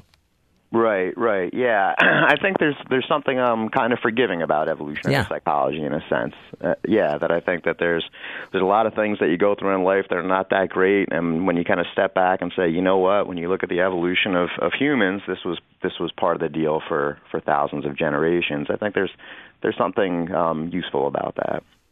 Do you sense that the positive psychology movement, I even use it in my practice, and I really like it because it brings so much hope. But I guess what your argument is, totally. You're not anti-positive psychology, but you're also not anti-understanding the negatives of the world. Right. And I got to say that the tagline for your show, helping you be the good in the world, I think that's terrific. And I think that captures, what's great about positive psychology. And so, I think, it would be inappropriate for anyone to be against that kind of perspective. I think what I'm sort of going for is trying to advance scholarship from an evolutionary perspective to sort of help shed light on and advance the goals of positive psychology. So we can think of, with any scientific endeavor or scholarly endeavor, we can think about what we call the basic area and the applied area. And so, like, basic research is research just sort of designed to advance our understanding of something, whereas applied stuff is stuff about helping people or solving some specific problem. So I kind of see it as positive psychology, I think, is an inherently applied area where it's about, it has a mission, not just to advance knowledge, but to sort of make life better for people. And evolutionary psychology is a much more basic scientific area, which is really just designed to advance our understanding of human behavior using evolutionary principles.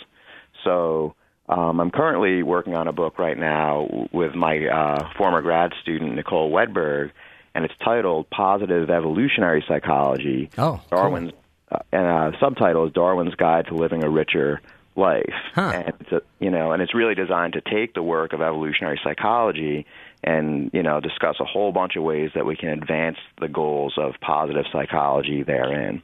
That's interesting because we would have evolved really for survival, which is different. Surviving seems different than thriving.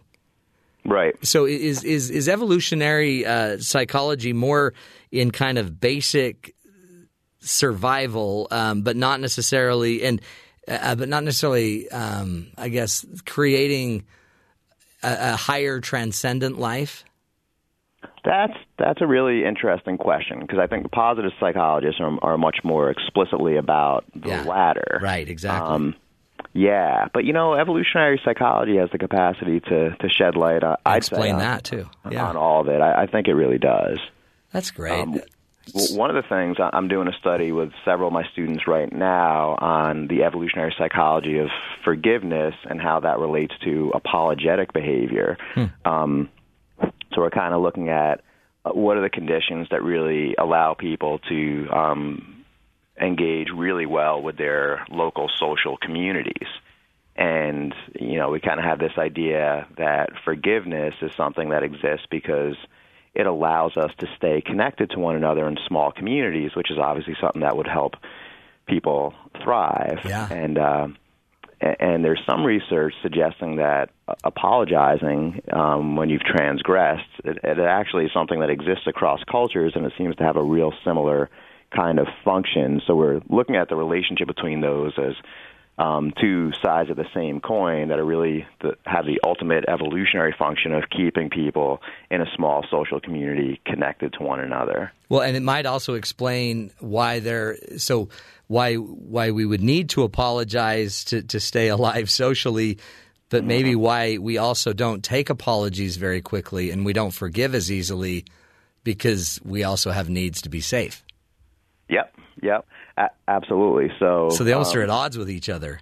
They are, and it's very complex, because especially, if you have kids and you remember teaching them about apologizing and say you're sorry, and it's something that each parent probably says 1,000 times to each kid, we know the difference between a genuine apology and,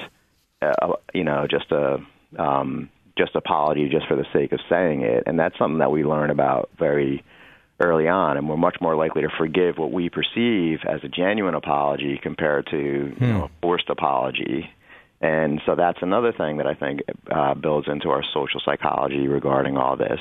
Now, an important way to think about this entire topic from an evolutionary perspective has to do with the fact that under ancestral conditions, human groups were always small, and the best evidence is that groups tended to be capped at about 150 until maybe 10, 12,000 years ago when agriculture and civilization came about. So for 99% of human evolution, we were in small clans. And if you're in a small clan of 150 and you trespass on 1, 2, or 3 of the people in that group and suddenly you're on the outs with those folks, you're in, legitimate danger. Yeah. Boy, that's interesting. And now we live in this world where we have 500 friends on Facebook. Yep. and a weird almost social delay, like the feedback loop socially doesn't seem, or maybe it is more immediate, or it doesn't seem as immediate as it would have been back then. I mean, back then they seemed like they would have just hit you with a club. Yeah, exactly. And that's exactly right. I mean, a whole other way that evolutionary psychology can help us, dissect our modern lives is how incredibly technology-based communication is right now. And we know that was not the case for thousands and thousands of generations. Yeah. So your ability to write an email and then go back and edit it and then have someone look at it and then send it out the next day after it's written perfectly. Our ancestors didn't have that luxury when they were communicating with one another. Oh, yeah. And Facebook, your Facebook profile probably is your best picture of yourself out of about 100 pictures that you could have chosen.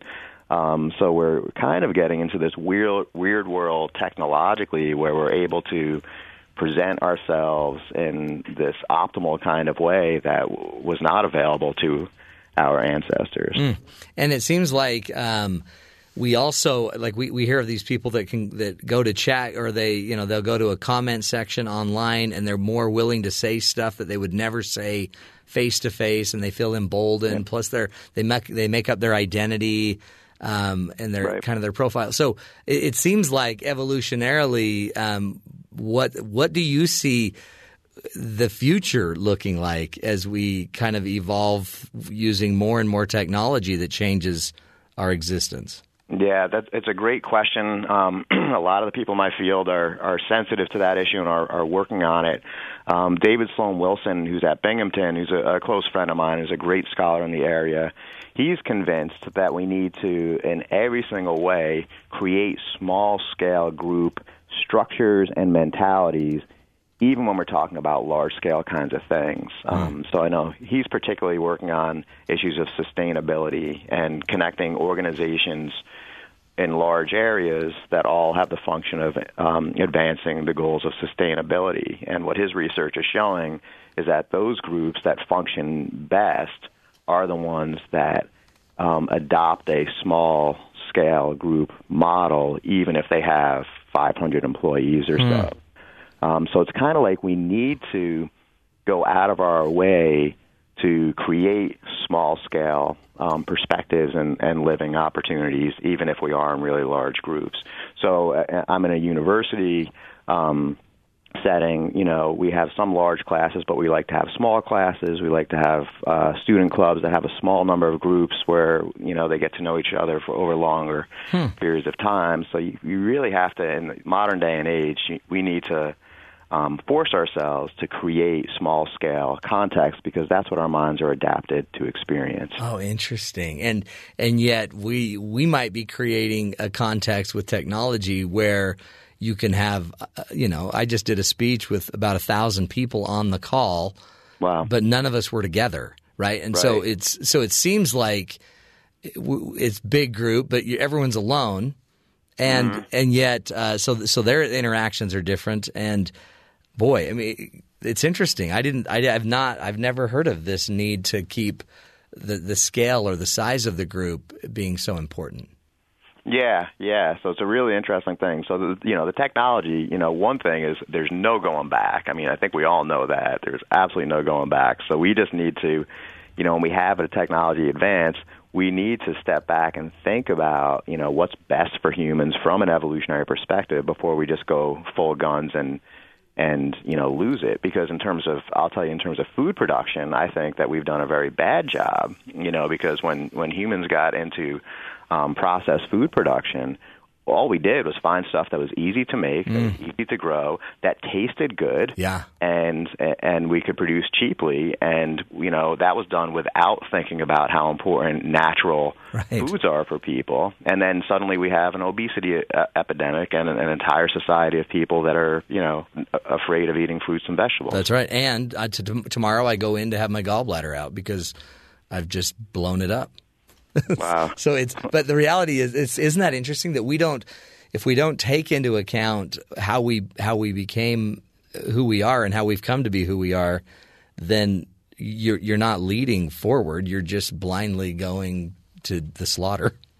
Yeah, exactly. So I think that what we know about human evolution is so much right now, and I think taking that into account at every step where technology advances is going to ultimately be to our best interest. Powerful. Powerful stuff. Well, Glenn, we appreciate your insight. Glenn Geher is his name, and he really is. I mean, again, people have issues with evolution and the whole E word, but in the psychology world, there's a lot to know about those generations of humans that have gone before you, right? And have helped shape who you are and why you have anxiety, why you have happiness, why you get depressed. All of these are traits that have evolved and come with us, and they help us understand who we are today. And we'll need them to move forward. So maybe don't get as hung up on the E word, and instead see what you can learn, see what applies, see what works. We'll take a break, folks. This is the Matt Townsend Show, helping you be the good in the world. Stick with us.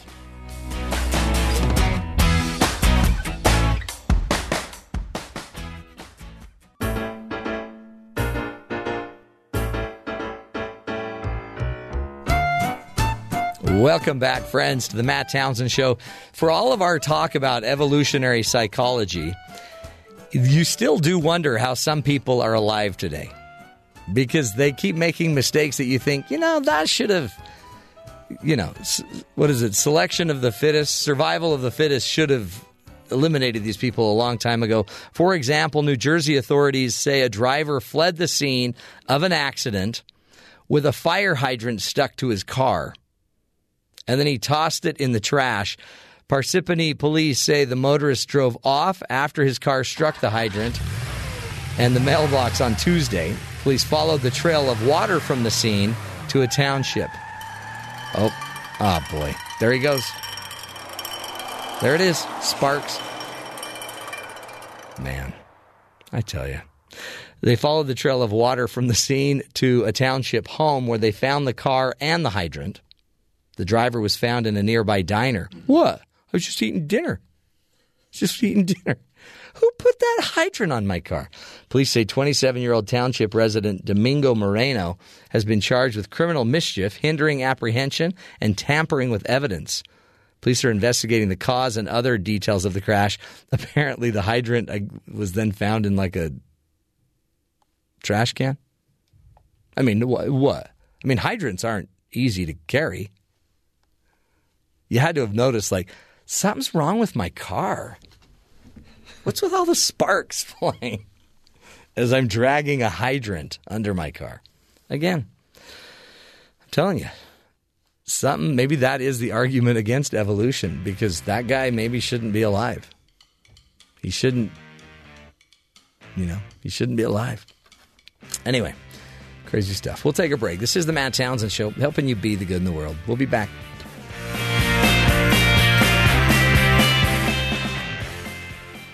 This is the Matt Townsend Show. Your guide on the side. Follow Dr. Matt on Twitter at Dr. Matt Show. Call the show at 1-855-CHAT-BYU. This is the Matt Townsend Show. Dr. Matt Townsend. Now on BYU Radio. BYU Radio. Good morning, everyone. This is the Matt Townsend Show. We are once again Dr. Mattless, but it's good. It's good because today he's going in for his long-awaited surgery that he keeps complaining about this, gallbladder problem. I shouldn't make light of it. He gets to go in today, so we're grateful for that. Send him a tweet, send him a text. Just send all your positive energy and prayers his way. I'm sure he'd appreciate that. And, maybe he could do well to celebrate International Yoga Day today, too. Oh, not Yoga Day. It is International Yoga Day. But, just relax, Dr. Matt. Take a breather. Watch a lot of Netflix shows. I guess that would defeat the whole purpose of relaxing and listening to yoga music. But maybe he can take a selfie while he's in the hospital, too, because today is also Selfie Day. And, Cole, I don't know if you knew this, but there was actually a TV show called Selfie. Nope, you're educating me. It didn't last very long, and in fact, I never watched it. Why would anyone? I? Obviously not if it got canceled. But yes, we do wish Dr. Matt well, and he'll be back Monday.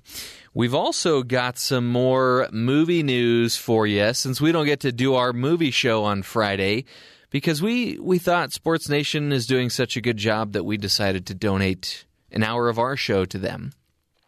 But I know I glanced at Terry's papers while they were sitting in the printer, so I know at least one of these stories he had printed out, so I'm going to let him share this bit of news.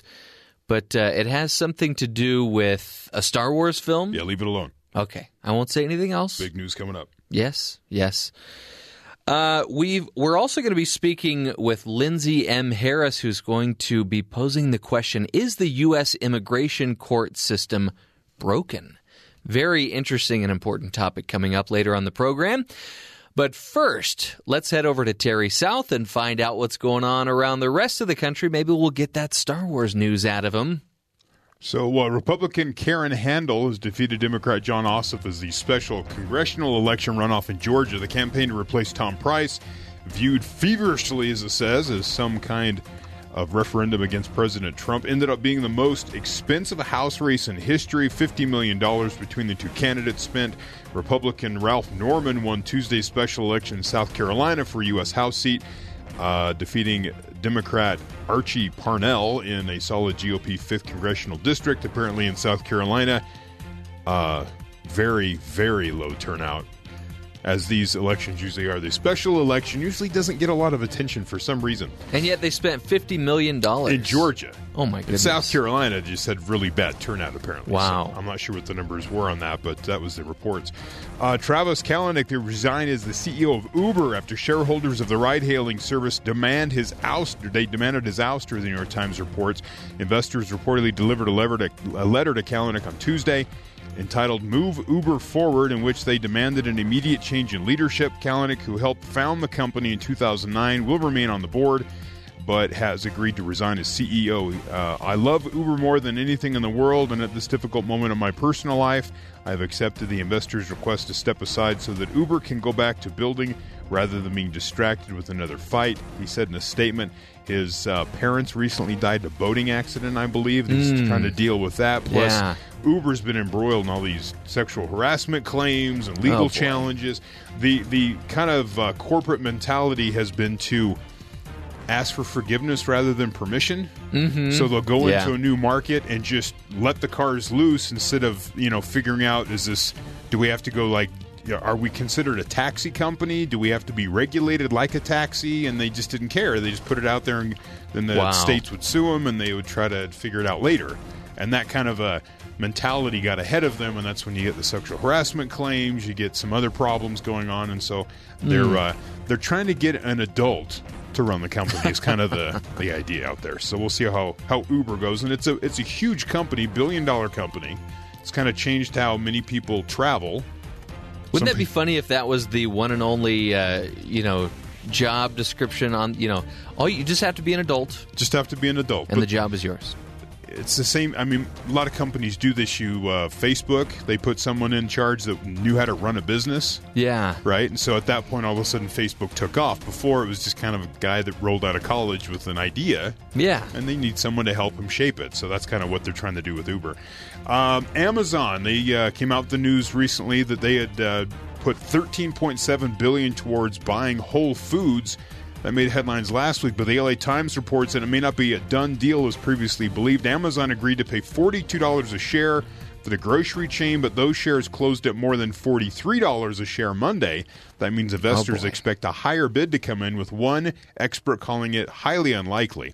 Potential bidders include Kroger, Albertsons, and Walmart, and while it's unlikely anyone could outbid Amazon, its competitors have an obvious interest in making Amazon's takeover of Whole Foods as painful financially as possible. So you toss in a counter bid and make them up their bid again, so they have to pay more money. Now, I know Albertsons is your store, is their slogan, but there's no way they could outbid Amazon.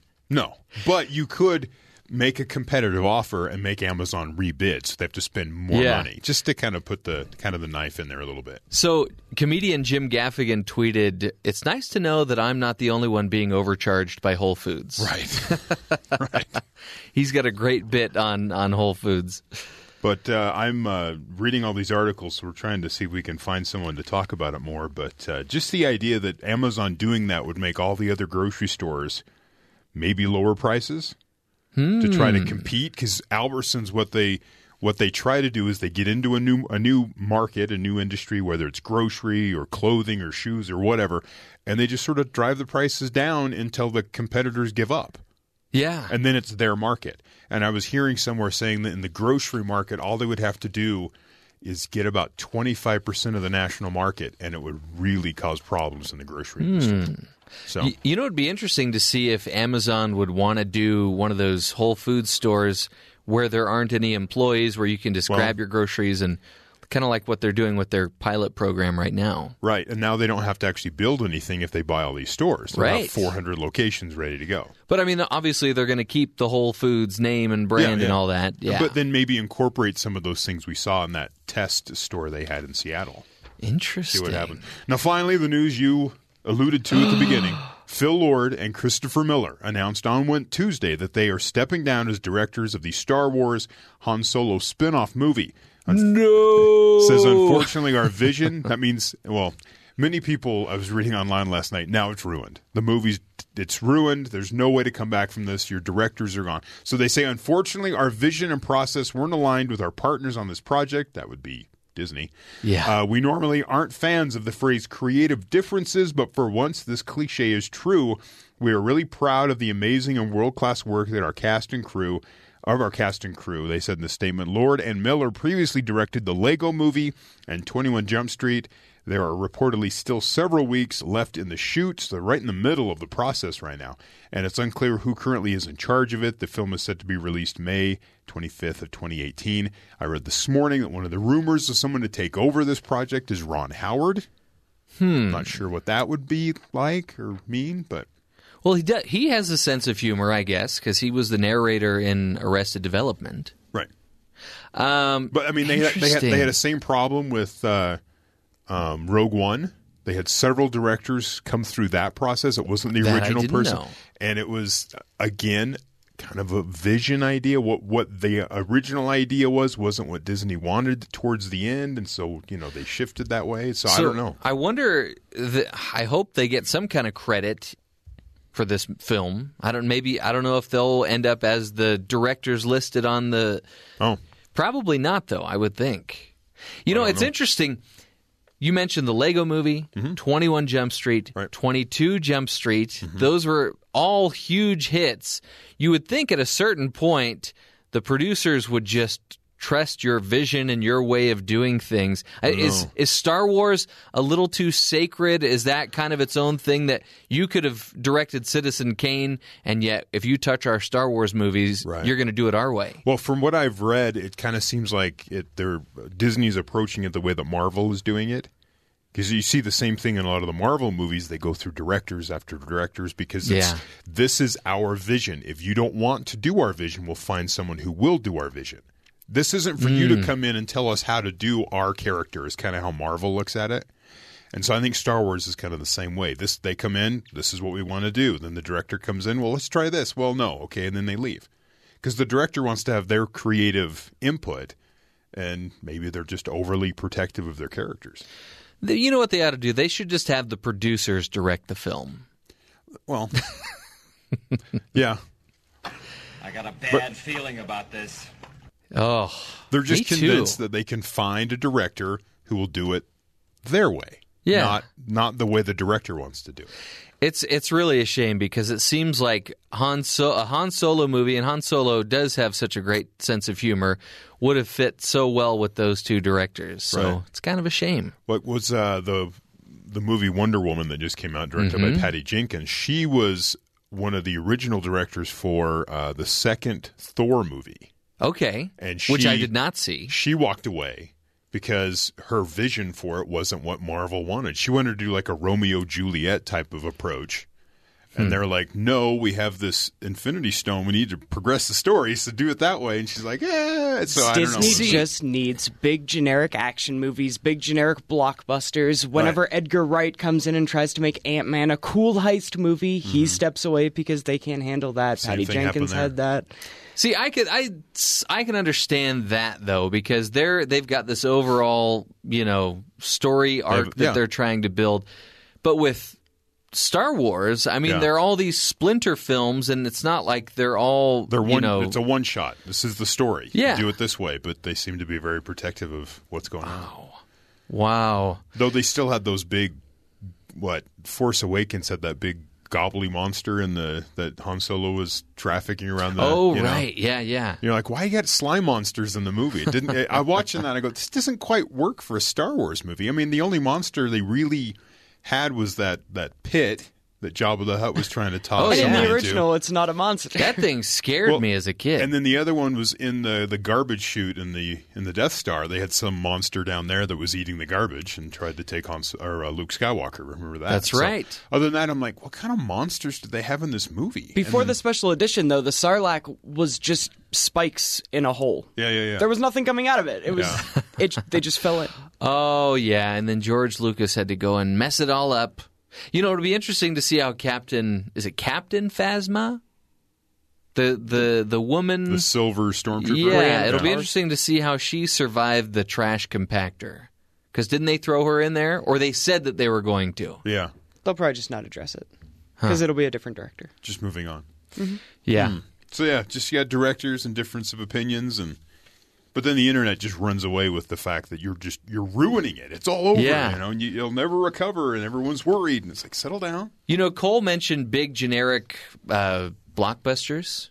The new Transformers movie is coming out on Friday. Not good reviews, but it's a Transformers movie. But you'll go see it, right? No, I'll watch it later. I've seen the first one, and I think the second one in the theater, and then I kind of went, okay, I like them, but they're pretty bad. So I'll catch it later, and I just sit there and I just can't. I understand when people criticize these movies, but nobody cares. They're going to make $1 billion on this movie because you have robots and they're fighting other robots, and people just enjoy that for some reason. The acting, it's almost like the humans are in the way. Right? I mean, you got Mark Wahlberg in this, right? That's the Wahlberg that's in it. He's not necessarily the greatest actor in the world, and when you watch, it's all cutscenes for the humans. And then it's all about just robots transform and, roll out or whatever. That's the tagline. Yeah.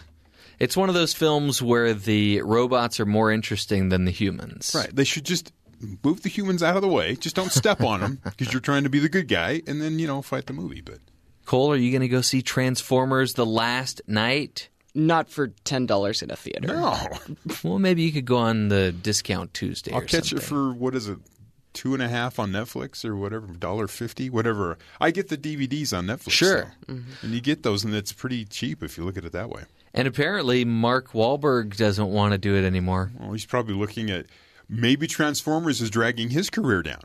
It's not just him this time. It's actually the movie he's Transformers is getting ready for their big universe, too. There'll be the Bumblebee spinoff. That's right. And their whole I can't wait for that. Expanded thing. Wow. Well, that'll be exciting for someone other than us here at the Matt Townsend Show. Anyway, we're going to take a break. When we return, as promised, we're going to be speaking with Lindsay Harris, who's going to be answering the question, is the immigration court system broken? Very interesting and very important topic when we return. This is the Matt Townsend Show.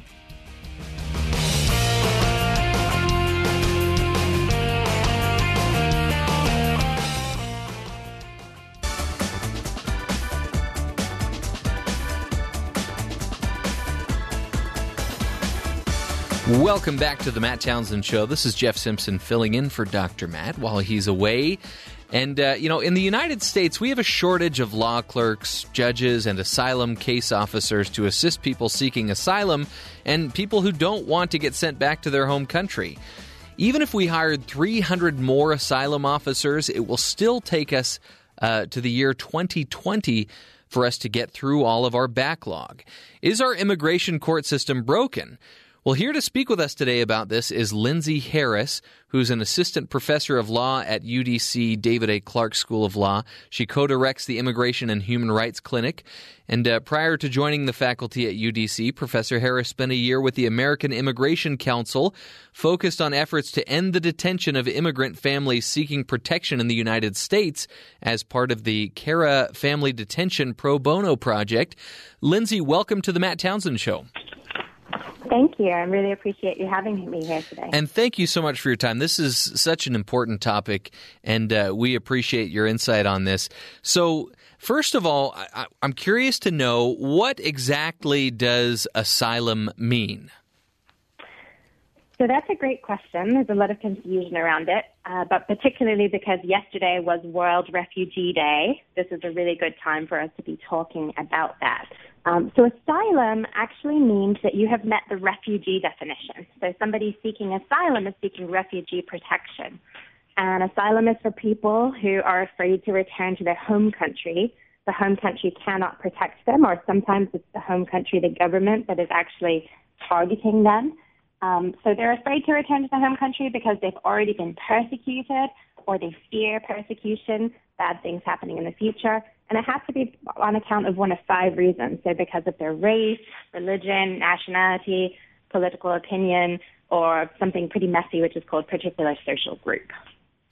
Oh my goodness. So how do these people apply for asylum in the U.S.? So that's a pretty complicated question, too. There's a few different ways you do it. Some people come here with a visa, with a valid visa. They come in as a tourist or on a student visa, for example, and then they apply for asylum after they get here. Some of those people, they weren't actually afraid when they left their home country, but something happened after they got here, maybe a regime change, and then they have a need to seek protection. So they file a form. The form's available on a website, and they file it with the Department of Homeland Security. And eventually they get an asylum interview. Right now that can take anywhere from 2 to 5 years just to get that interview, to talk about their case and figure out what they're afraid of and whether they should be granted asylum. So that's one way. Yeah. Is there another way? Yeah, there's a couple of other ways. Another way is if people are here in the U.S. and are undocumented. We have, it's estimated, more than 11 million undocumented people living without immigration status. And they are apprehended by Immigration and Customs Enforcement, which is known as ICE. That's the kind of cold acronym for the enforcement wing of the Department of Homeland Security. So if ICE picks you up and catches you, finds you without papers in the U.S., then they will put you into removal proceedings, which means they put you into immigration court. And some of those people, if they are afraid to return home, they can file for asylum as a defense to their removal from the U.S. So that's called defensive asylum, because it's their defense. Like in criminal court, you have various defenses. Their defense to removal is that they're afraid to go home, and they file for asylum. And then there's one more way, which is actually a way that has we've seen increasing numbers of people coming through this channel to seek asylum, and that is people who simply come to the border. They don't have any legal papers to come here. Many of them actually walk up to a Customs and Border Protection post and ask for asylum protection. Lots of these people right now, we actually have people coming from all over the world to our southern border, many from Central America, from Honduras, El Salvador, and Guatemala, but also from people come from West Africa, Central Africa, and travel all the way up through South and Central America and come and seek asylum here. So they show up at the border and they ask for protection, and they go through a pretty different process. They're immediately detained, for example, and then they have a kind of screening interview. If they say that they're afraid to go home, they're entitled to a credible fear interview to figure out kind of, is there a threshold eligibility that they can establish for asylum? And if they pass that interview and get a positive result, then they get in line to present their case before an immigration judge, which, again, can take many years to actually wait for that hearing and have your case resolved. This is just, the more you talk about this, the more I realize just how scary this is. I mean, you mentioned somebody coming to visit the United States and then something happens back home and all of a sudden they can't go back. I can't even imagine how scary that would be. Or even, I did have a brother that served an LDS mission in Honduras. And, he had to be evacuated out of Honduras and moved over to El Salvador. I mean, but for somebody who that's their home, and all of a sudden, let's say you're waking up in the middle of the night and your parents or your loved ones are saying, we got to go now. I can't even imagine how scary that must be for them. Right. So people are often coming without a whole lot of documentation, right, or financial resources to support themselves once they get here. If somebody is fleeing in the middle of the night to save their lives and the lives of their spouse, their children perhaps, then they don't necessarily come with the means to financially support themselves once they get here, if they're lucky enough to get in and seek this protection. Okay, so, and you may have answered this already, but I just want to clarify. So let's say somebody is in the waiting process to find out if they're going to be able to stay in the country. Do they get to stay in the country while they're waiting, or do they immediately get sent to detention centers? So usually they get to stay. Whether they're detained or not depends, and that's a discretionary decision that the U.S. government has. Since the election, we have seen increasing numbers of asylum seekers held in detention while they wait for the adjudication of their cases. Technically, anyone coming in without documentation has to be detained for a short time to determine, who they are and whether they have a claim for asylum. But then if they can kind of establish who they are, they should be released on parole and allowed to pursue their case while living in our communities. But again, this really depends, and we have seen ICE, the Immigration and Customs Enforcement Department, exercising discretion to detain people for longer. And when you have asylum seekers in detention, that does pose a number of issues. Some of these individuals have already suffered extreme harm, torture, beatings, detention in their home country. And so putting someone who is living with the results of that kind of trauma in a detained setting again can often pose a number of problems. So, Lindsay, I'm curious to know, typically how long would a person remain in a detention center before they are either deported or simply released? And then also, what are these detention centers like? So those are good questions. The detention centers are, many of them are jails, have been former jails, for example. And the time people are detained really depends. Detained asylum seekers and detained immigrants should be on a faster track for processing of their cases, but our court is so backlogged that they often are spending several months in there. Or there are some extreme examples. Right now we have moms and children who have been detained at what's called a family detention center in Berks County, Pennsylvania, and Leesport, Pennsylvania, and they have been there now for more than a year, some of those families, including kids like toddlers, 2-year-olds. I'm thinking of one kid who's been detained since October 2015, so he's more than a year and a half of being held in this detention center. That one is a little bit, it's a little friendlier. It's a former residential nursing home, but it's still a secure facility, with dorms that the detained families sleep in, and they're not allowed to leave. There are guards, but it's still a deprivation of liberty, and people are in that setting not held behind bars, but definitely behind walls. So I'm interested to know. I read this article that you wrote, and I'm curious to know a little bit more. We talked about how scary it would be for somebody to have to leave their country or realize they can't go back to their country. Talk to us about this credible fear interview that is conducted. So that's an interview that usually happens within a few days of someone entering the U.S., or it should do by statute. It should happen very quickly. And it's supposed to be a non-adversarial interview with an asylum officer.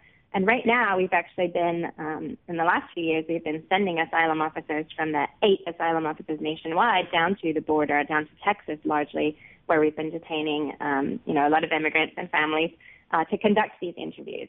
And they can be anywhere from, 45 minutes an hour to 3 hours long. And it's really just supposed to be an interview to see whether someone has a significant possibility that they could be eligible for asylum.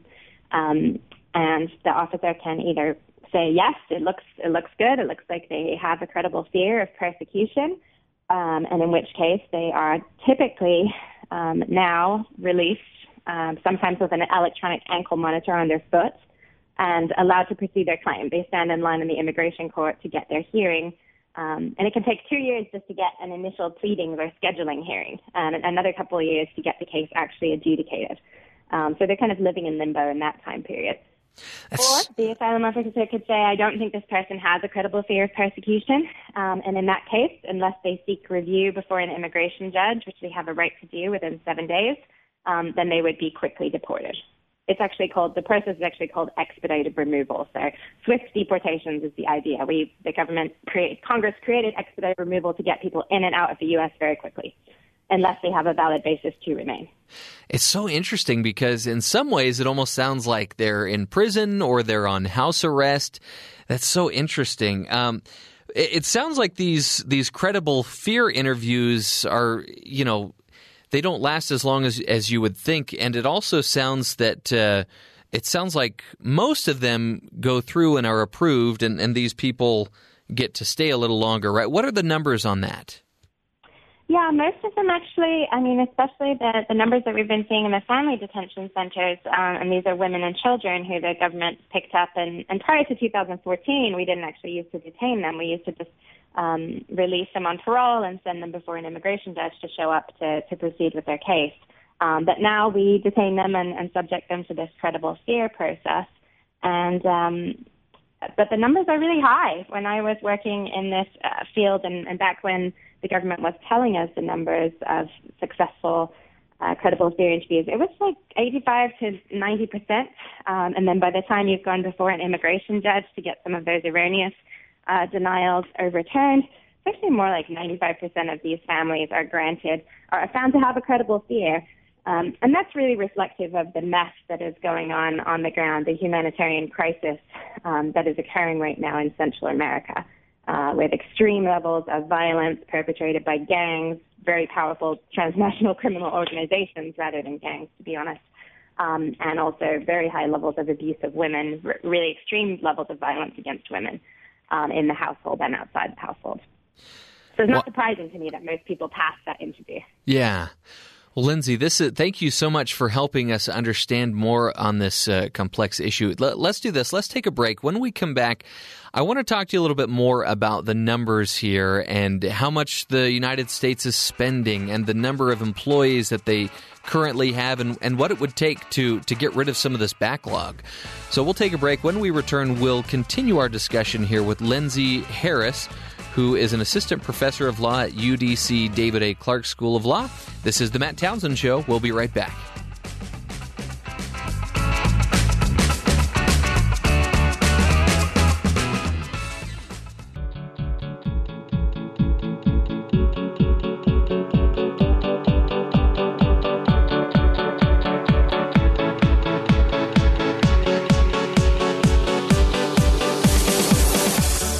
Welcome back to the Matt Townsend Show. We're speaking with Lindsay M. Harris, who is an assistant professor of law at the University of the District of Columbia Law School, and she's been talking to us about the current immigration court system and whether or not it's broken. And we want to dig a little deeper into this topic with her now.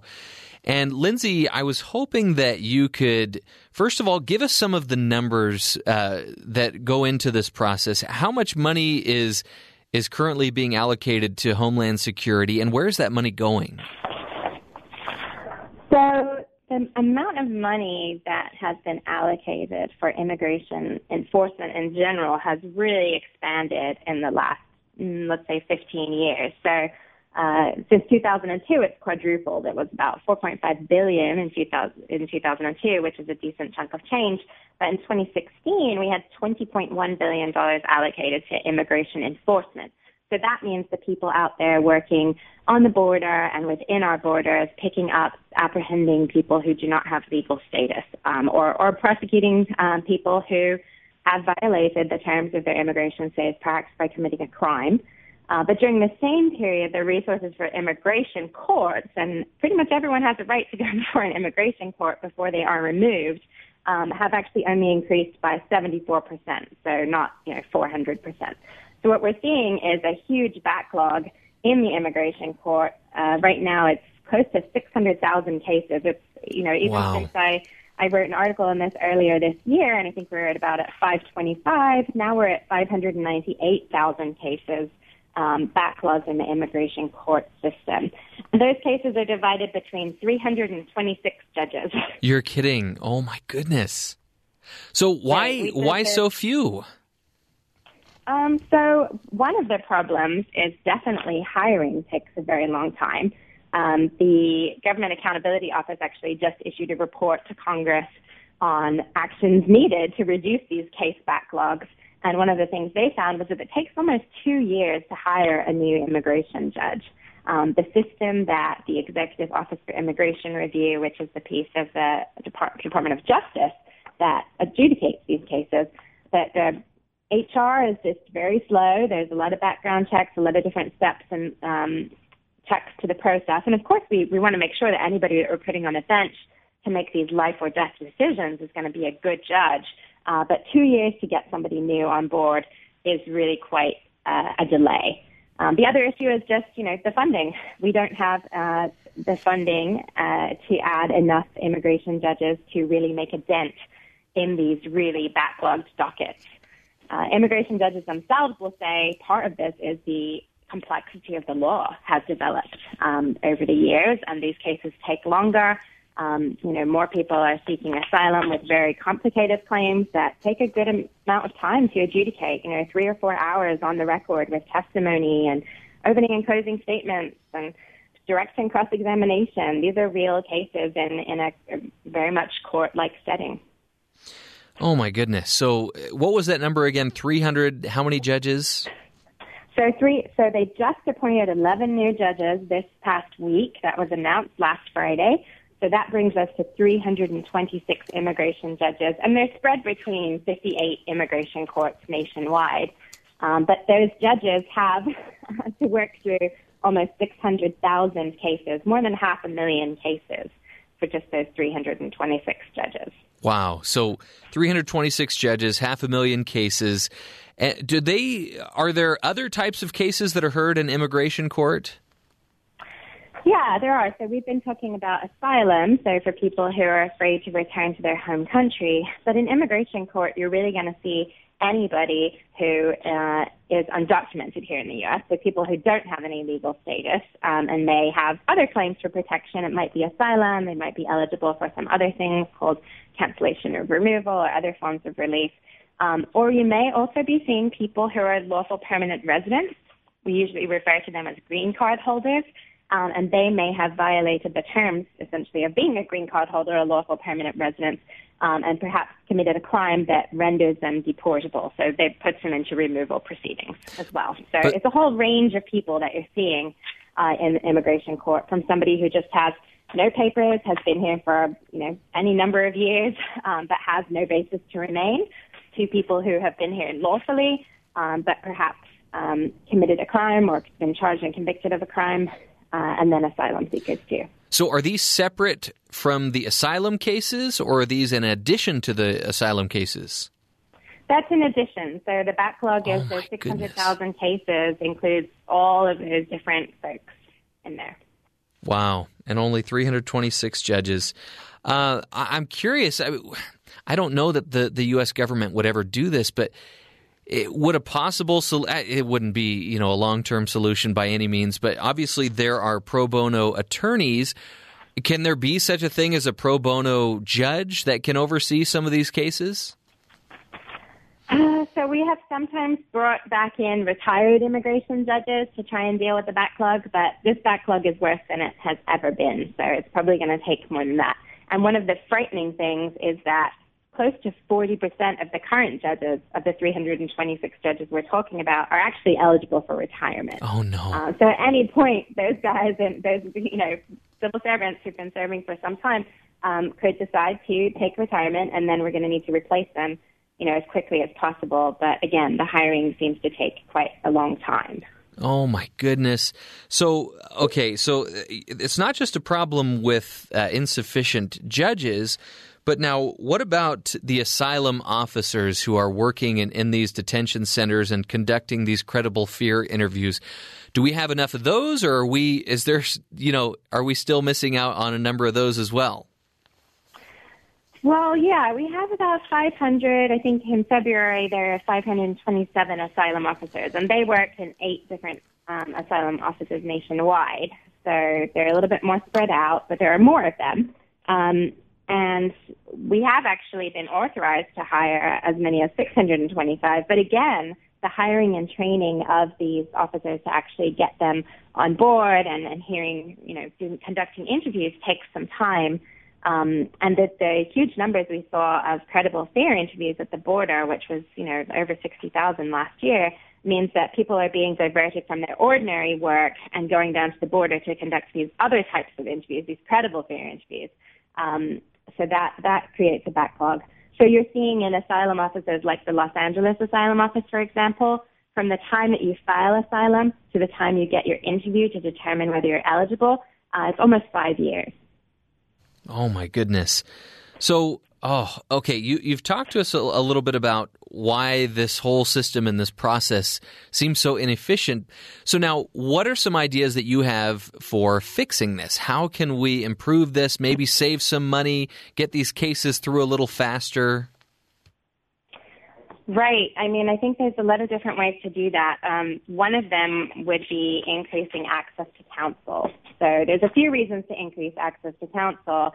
One of them, from the immigrant's perspective, being, of course, that levels of relief being granted are much, much higher if you have representation. This is a really convoluted and complex system, and so having somebody who understands that to walk you through it is really important. There was one study from an entity within Syracuse University that found that kids in immigration court are 17 times more likely to succeed, basically, with an attorney. So 17 times more likely that you would be granted relief. So that's one advantage to access to counsel. But the other advantage is when you have lawyers working on these cases, they're effectively screening them for the judges and working through the legal issues, negotiating with their opposing counsel from the government. And so there's some efficiencies that can be gained from additional representation of people, rather than individuals going into court who don't speak English, who are trying to advocate on their own behalf, but really don't understand the system. So judges have to spend a lot more time figuring out, what is the story here? Does this person have any claims for relief? If we can push that to the attorneys, there would be some efficiencies in the system. Yeah, it's interesting. Matt Townsend is at the doctor today. I've got a doctor's appointment today. And one thing that I've always noticed is how silly it seems to me that I arrive, I fill out all these documents, and then I'm in front of a nurse, and the nurse asks me all these questions that I've already answered on the papers, and then the doctor comes in, and he asks me all those same questions that the nurse asked me and that were on all the forms. And one of the ideas that I noticed that you put here in your article is that we shouldn't be asking asylum seekers to present their cases before both asylum officers and judges. And I'm just curious to know, how much time could that save if we were to just have the asylum officers do that, and how much money would that save? Yeah, so just to clarify, I mean, asylum officers do grant asylum every day. They have the power to do that with the people who come in and are here legally and file for themselves. Or within our country's borders when they file for asylum. Asylum officers every day will adjudicate those claims and grant asylum. If they don't feel like the person deserves asylum, then the person gets sent to immigration court. But with the credible fear interviews, that's where you're essentially telling your story to an asylum officer and then having to wait several years again to tell it before a judge. Asylum officers are trained to grant asylum, so my thinking is if they come across somebody in a credible fear interview and they spend 2 hours with the person and they fill out the case and it seems like a really strong case, and they know that if that person was back in their home office, right, in Miami or Virginia or New York or wherever they came from, where they conduct their regular asylum interviews, they're called affirmative asylum interviews. If that person meets that standard, then they should be able to just go ahead and grant asylum, rather than making them go through this whole process and wait for however many years to see a judge. That's quite duplicative. And it does seem like that could, certainly if we had done that with all of the strong cases, I don't know how many of them asylum officers would have felt comfortable granting, but we could certainly see, potentially more than 100,000 less cases in the immigration court backlog at this stage. And wow. I don't know how the financial resources would work out. Yeah. You know, Lindsay, one thing we haven't talked about in this interview is what, let's say I'm an illegal immigrant. What sort of rights do I have? So I would prefer to use the terminology undocumented, just because I think calling a human being illegal is hard, right? They have violated our civil laws, our immigration laws, by being here without documentation. Somebody undocumented, does have certain rights. They do have the right to go before an immigration judge if they're removed. There is this process called expedited removal, which the Trump administration is very interested in expanding. Right now, it typically operates as if you've only been here less than 2 weeks and you're within 100 miles of our border, then we can very quickly deport you unless you have a fear of return to your home country. So unless you have a fear of persecution, of torture, then you would get your credible fear interview and go through that whole process. But if you don't, then typically you can be removed very fast. Now, the current administration have talked about expanding expedited removal to people who have been in the country for 2 years or less. And so that, and anywhere in the country, so not within 100 miles of the border. So that would really subject a lot more people to expedited removal. And they wouldn't necessarily have that chance to go before a judge unless they have a fear of return and a potential asylum claim. But typically, if you've been here, more than 2 years, certainly, then you have the right to go before an immigration judge and to assert any defenses you have to your removal from the country. Lindsay, just in closing, is there anything that the average citizen can do, whether it's just helping those who are undocumented immigrants or refugees? Obviously, there are, all sorts of donations that we can make, but what can just the everyday citizen do to just become more educated or to help out? Yeah, I think it's really great to educate yourself and also to help out. A lot of people seeking asylum, are torture survivors with very compelling stories and claims, and they have a hard time integrating into life in the U.S., partially because we don't let them work until after 6 months after they've filed their asylum application. But we also don't give them any financial benefits or housing. So often asylum seekers are really struggling. So I'm on the board of a new nonprofit in the D.C. metro area that we started to try and help people in that situation. So people who are going through the project, and it's called ASAP, ASAP. It's the Asylum Seeker Assistance Project. And so we are trying to engage with these individuals while they're going through the process, help them find a place to learn English if they need to. Some of them are coming as doctors, lawyers, engineers, help them figure out a path to, actually practicing their profession or something somewhat close to it while they're here in the U.S. And we're always looking for volunteers and mentors in various fields for those individuals. So you could find out more by checking out our website, which is asapprojectdc.org. But there's lots of other organizations. The UN High Commission for Refugees has a wonderful website with a lot of great graphics and ways to kind of educate yourselves. And more than just listening or reading, you can actually look at who is a refugee, where are they coming from, where are they going, what is our country doing about it compared to the rest of the world. So I think educating yourselves on what is a refugee, how does that differ from undocumented immigrants in general, can certainly be helpful in raising awareness, especially because we've just seen some hostility towards refugees in the current political climate in recent months. Well, Lindsay, we really appreciate your insight on this topic. It's very complex but very important nonetheless. And thank you also for the ideas of what we can do to help. That's really important. It's one thing to just sit here and listen to this interview and find it interesting, but it's another thing to actually have a takeaway from this and be able to go away and make a difference. So again, thank you so much. Her name is Lindsay M. Harris, and she is an assistant professor of law at the University of the District of Columbia Law School, and she's been talking to us more about immigration, the immigration court system. We really appreciate her time here on the Matt Townsend Show. We're going to take a quick break. When we come back, we will continue the discussion.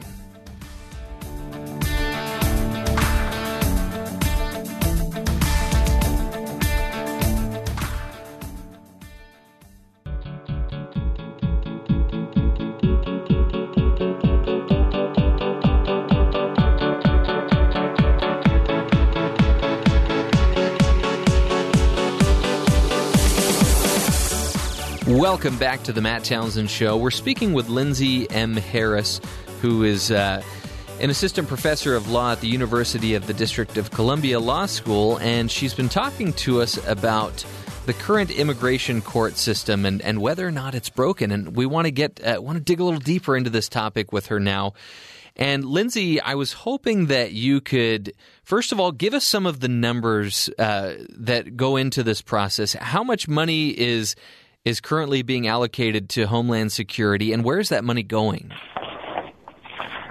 So the amount of money that has been allocated for immigration enforcement in general has really expanded in the last, let's say, 15 years. So since 2002, it's quadrupled. It was about $4.5 billion in 2002, which is a decent chunk of change.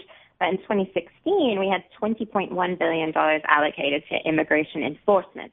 So that means the people out there working on the border and within our borders, picking up, apprehending people who do not have legal status, or prosecuting people who have violated the terms of their immigration status, perhaps by committing a crime. But during the same period, the resources for immigration courts, and pretty much everyone has a right to go before an immigration court before they are removed, have actually only increased by 74%, so not 400%. So what we're seeing is a huge backlog in the immigration court. Right now, it's close to 600,000 cases. It's even since I wrote an article on this earlier this year, and I think we were at about 525. Now we're at 598,000 cases. Backlogs in the immigration court system. And those cases are divided between 326 judges. You're kidding. Oh, my goodness. So why so few? So one of the problems is definitely hiring takes a very long time. The Government Accountability Office actually just issued a report to Congress on actions needed to reduce these case backlogs. And one of the things they found was that it takes almost 2 years to hire a new immigration judge. The system that the Executive Office for Immigration Review, which is the piece of the Department of Justice that adjudicates these cases, that the HR is just very slow. There's a lot of background checks, a lot of different steps and checks to the process. And, of course, we want to make sure that anybody that we're putting on a bench to make these life or death decisions is going to be a good judge. But 2 years to get somebody new on board is really quite a delay. The other issue is just, the funding. We don't have the funding to add enough immigration judges to really make a dent in these really backlogged dockets. Immigration judges themselves will say part of this is the complexity of the law has developed over the years, and these cases take longer.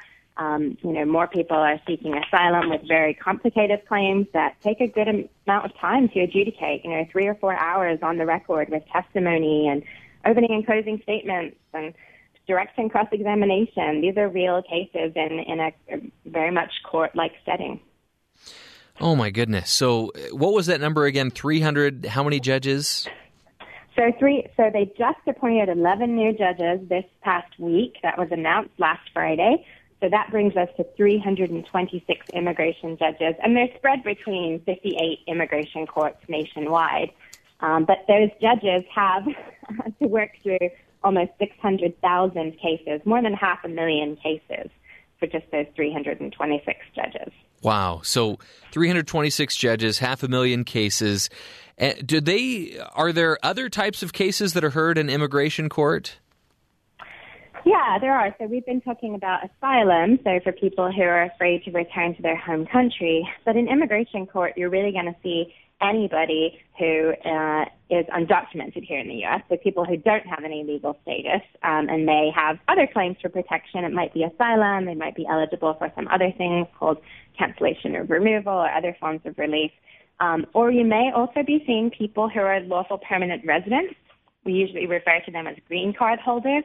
And they may have violated the terms, essentially, of being a green card holder or a lawful permanent resident, and perhaps committed a crime that renders them deportable. So they puts them into removal proceedings as well. So it's a whole range of people that you're seeing in immigration court, from somebody who just has no papers, has been here for any number of years, but has no basis to remain, to people who have been here lawfully, but perhaps committed a crime or been charged and convicted of a crime, and then asylum seekers too. So are these separate from the asylum cases, or are these in addition to the asylum cases?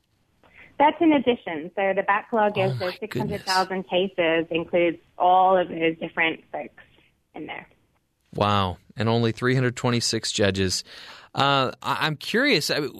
I don't know that the U.S. government would ever do this, but would a possible it wouldn't be, a long-term solution by any means, but obviously there are pro bono attorneys. Can there be such a thing as a pro bono judge that can oversee some of these cases? So we have sometimes brought back in retired immigration judges to try and deal with the backlog, but this backlog is worse than it has ever been, so it's probably going to take more than that. And one of the frightening things is that close to 40% of the current judges, of the 326 judges we're talking about, are actually eligible for retirement. Oh, no. So at any point, those guys and those, civil servants who've been serving for some time could decide to take retirement, and then we're going to need to replace them, as quickly as possible. But again, the hiring seems to take quite a long time. Oh, my goodness. So it's not just a problem with insufficient judges, but now what about the asylum officers who are working in these detention centers and conducting these credible fear interviews? Do we have enough of those, or are we still missing out on a number of those as well? Well, yeah, we have about 500. I think in February there are 527 asylum officers, and they work in 8 different asylum offices nationwide. So they're a little bit more spread out, but there are more of them. And we have actually been authorized to hire as many as 625. But again, the hiring and training of these officers to actually get them on board and hearing, conducting interviews takes some time. And that the huge numbers we saw of credible fear interviews at the border, which was, over 60,000 last year, means that people are being diverted from their ordinary work and going down to the border to conduct these other types of interviews, these credible fear interviews. So that creates a backlog.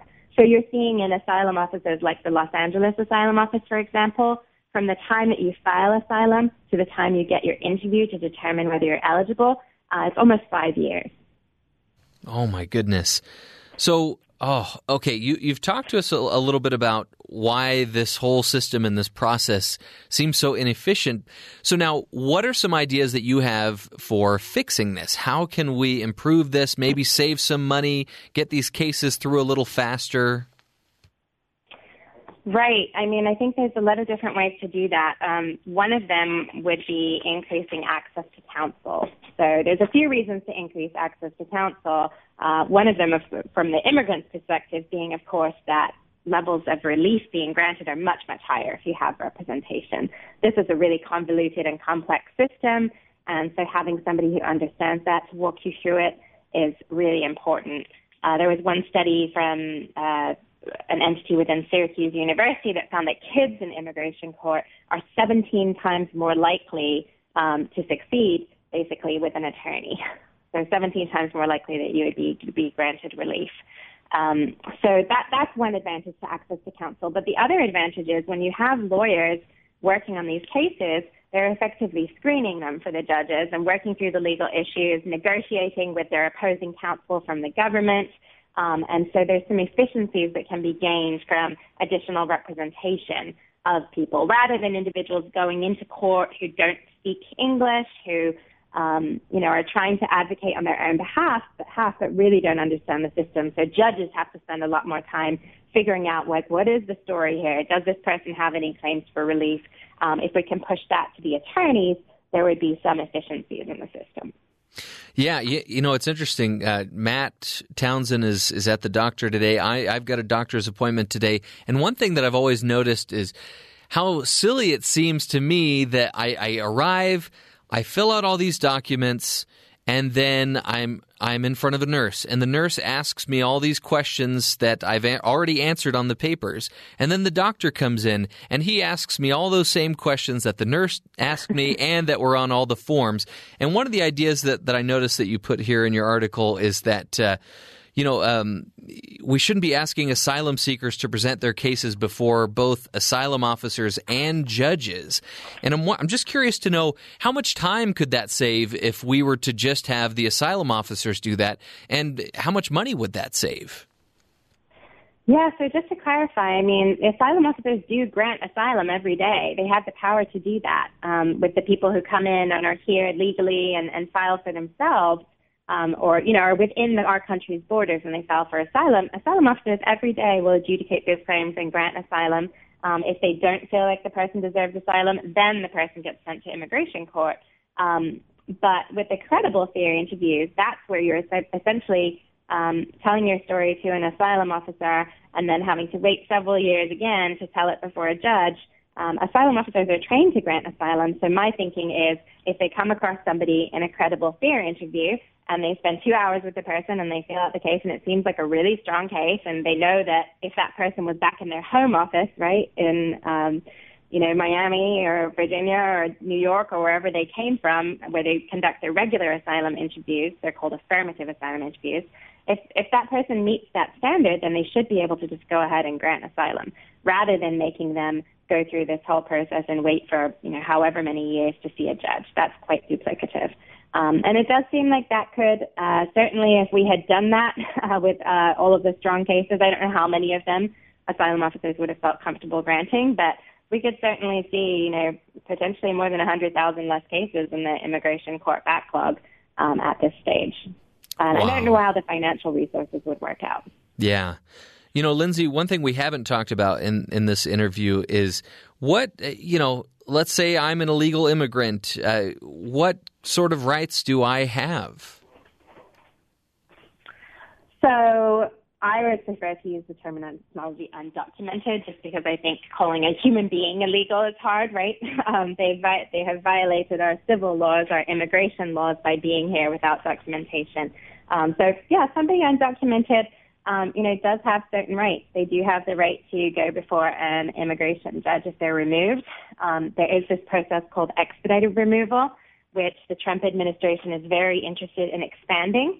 Right now, it typically operates as if you've only been here less than 2 weeks and you're within 100 miles of our border, then we can very quickly deport you unless you have a fear of return to your home country. So unless you have a fear of persecution, of torture, then you would get your credible theory interview and go through that whole process. But if you don't, then typically you can be removed very fast. Now, the current administration have talked about expanding expedited removal to people who have been in the country for 2 years or less.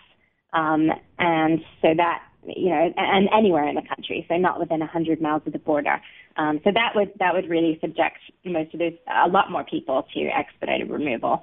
And they wouldn't necessarily have that chance to go before a judge unless they have a fear of return and a potential asylum claim. But typically, if you've been here, more than 2 years, certainly, then you have the right to go before an immigration judge and to assert any defenses you have to your removal from the country. Lindsay, just in closing, is there anything that the average citizen can do, whether it's just helping those who are undocumented immigrants or refugees? Obviously, there are, all sorts of donations that we can make, but what can just the everyday citizen do to just become more educated or to help out? Yeah, I think it's really great to educate yourself and also to help out. A lot of people seeking asylum, are torture survivors with very compelling stories and claims, and they have a hard time integrating into life in the U.S., partially because we don't let them work until after 6 months after they've filed their asylum application. But we also don't give them any financial benefits or housing. So often asylum seekers are really struggling. So I'm on the board of a new nonprofit in the D.C. metro area that we started to try and help people in that situation. So people who are going through the project, and it's called ASAP, ASAP. It's the Asylum Seeker Assistance Project. And so we are trying to engage with these individuals while they're going through the process, help them find a place to learn English if they need to. Some of them are coming as doctors, lawyers, engineers, help them figure out a path to, actually practicing their profession or something somewhat close to it while they're here in the U.S. And we're always looking for volunteers and mentors in various fields for those individuals. So you could find out more by checking out our website, which is asapprojectdc.org. But there's lots of other organizations. The UN High Commission for Refugees has a wonderful website with a lot of great graphics and ways to kind of educate yourselves. And more than just listening or reading, you can actually look at who is a refugee, where are they coming from, where are they going, what is our country doing about it compared to the rest of the world. So I think educating yourselves on what is a refugee, how does that differ from undocumented immigrants in general, can certainly be helpful in raising awareness, especially because we've just seen some hostility towards refugees in the current political climate in recent months.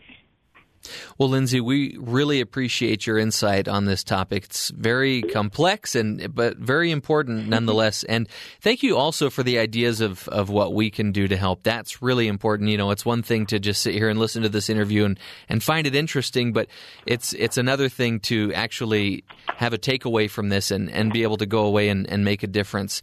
So again, thank you so much. Her name is Lindsay M. Harris, and she is an assistant professor of law at the University of the District of Columbia Law School, and she's been talking to us more about immigration, the immigration court system. We really appreciate her time here on the Matt Townsend Show. We're going to take a quick break. When we come back, we will continue the discussion.